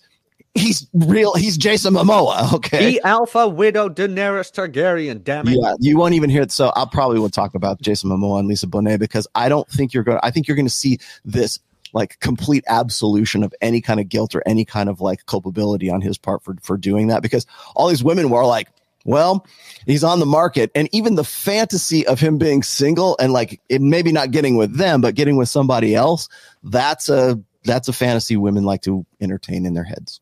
Okay. All right. So we'll have the TMZ episode over on Rolo's channel. Okay. Ryan. I got to do some more TikToks. I got about a collection of 20. One I can make a video out of. The rest we just kind of look at them together and laugh. It'll be fun.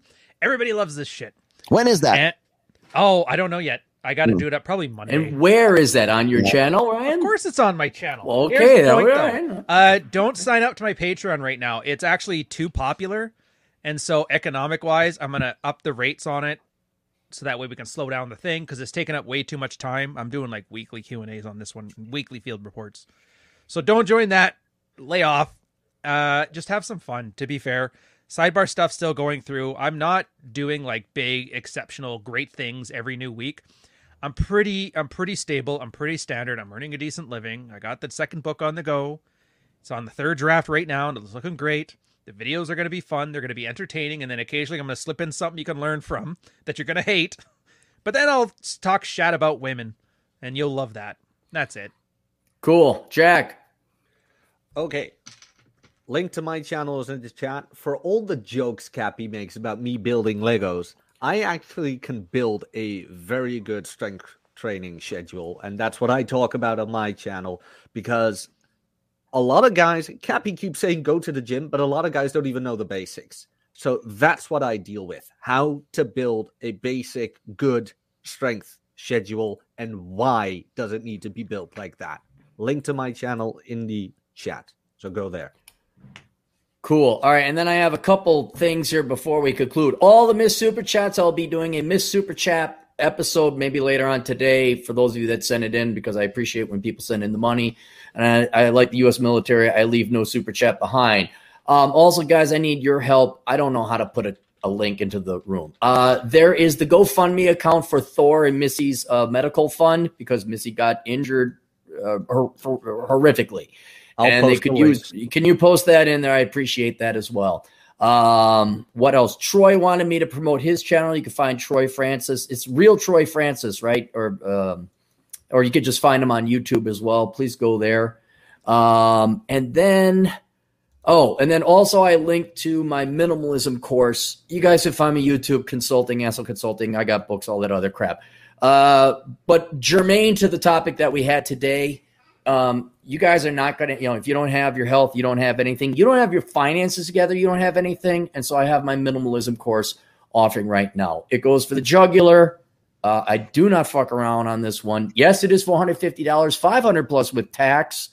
But get your spending under control. And if you spend more than you make and you'd like to spend less than you make and you live paycheck to paycheck, take that course. If someone could also kindly do me a boomer a favor and put that in there. You could just search Achieving Minimalism. That is at the Clarey School of Economic Philosophy on Teachable. And I did not mean to make it sound that arrogant and cocky. You just have to name your school something. And so that's what it is. You could find that there. Do I got all that? Blah, blah, blah. All right. Now we will let this guy in real quick. Jesus. I know time zones. Timing. Yes. I know time zones. Hey, y'all. Listen, the show can start now. But more importantly, Dude Party is going to go live on my channel here. There we go. Oh, you're back. 2 minutes. Come on down. We're going to talk about where the cryptocurrency market is going in 2022 because I'll watch that. Yeah, you should. All of you should. Cappy. But Cappy saw some magic. He saw my own personal Federal Reserve I got going in the Masculine Empowerment Network, where it was very interesting. Yes. Gave a wonderful speech too. Got a lot of positive feedback from that. But yeah, we're gonna go live on my channel. Sorry, I just I don't know. I was thrown off. I was like, that's why I tuned into the cab. The time zones, seeing Jack on here. It was like, what the fuck's going on? I screwed it up. Yeah. So come on down to my channel, Dude Party. We're about to go starting here live because I guess we're ending up here, right? Yeah. And January 23rd to the 29th, I will be in Bogota, Colombia. Para todos mis amigos quien habla español, estás en Colombia. Let's come. Let's meet. Say what's up. I'll have a drink. I'll buy you a drink. I'll buy you whatever the fuck you want because Colombia's cheap. So come on down. Come meet me. I would love. Do they have Columbia Perkins? Bring Seiko. Jeez. I think they just, instead of powdered sugar, don't you they know? just throw cocaine on the fucking pancakes. So yeah, it's not powdered sugar. So I'm gonna be in Colombia, and I really look forward to seeing all you guys if you're out there. Yeah, cool. I'll fly down. You don't even have a passport. I don't know if Spirit flies down there. I don't know if Spirit goes down there. Does your donkey take you down there? Oh man! Hey! Why would I take a flight when I got a perfectly good donkey? You know what? I'll have you guys know I flew not Spirit one time because Delta's the only one that flies out of Rapid City to Minneapolis. But it's a monopolistic thing. But yeah, I would. How did you ever survive? It was fancy. Like you had a little bit more leg room. Dude, here's the people trick: you didn't fly smell first like- class and turn down all the perks. That's what I do. It's awesome. It's such You a flew flex. to Minneapolis from South Dakota. What, the F-150 was in the shop? Yeah. No, I can't. It's like an 8.5 hour drive. He drives a Silverado. Yeah. No. He drives a much better car than that. I do. Yes. No, I got my 2000 land yacht. Your that one. Yeah, but that I don't drive. I thought you were across saying the behind the scenes, he's Mr. Bling Boy over here. Is like, I got to put on the fucking shitty clothes to come on. You stream guys and talk don't to even people. know how cool Cappy is. You really Gets don't. back and his bling I've is like seen a twice as couple of good as things. John's. I can't wait till y'all come visit me and realize, oh, you do get all your clothes from Goodwill. I can't wait for you all day. Wait, didn't you take your clothes out of Glass Dead door. Men? Wait, what? Didn't you take your clothes off of Dead Men? That Harley Davidson sweater? Yeah, I did get. Yeah, Dead Man gave me a sweatshirt. Yeah, or his wife did. Yeah. Oh, she killed him? Kind of. You could say that. Yeah. No, guy had cancer real early. Very tragic. But no, if you guys ever come visit me, you'll say, okay, he has a few nice things, but otherwise, yeah, it's all like used. I bought some expensive tennis shoes because I didn't want John to laugh at me anymore. No, those were pretty bad. Those Kmart shoes you were wearing that one time. Yeah, well, I got much better ones now. Yeah. All right, sounds good. Well, thanks for guys for coming on. I appreciate everybody tuning in. If you would kindly subscribe, check out that link to Thor and Missy's. If you're looking to donate some money, they could absolutely use it. And then please check out everybody's websites. Everyone has a YouTube channel, obviously. Please consume that material and data. And then also one final note: if you wanted that minimalism class, the enrollment ends at midnight tonight. So we'll see you guys later, and toodles.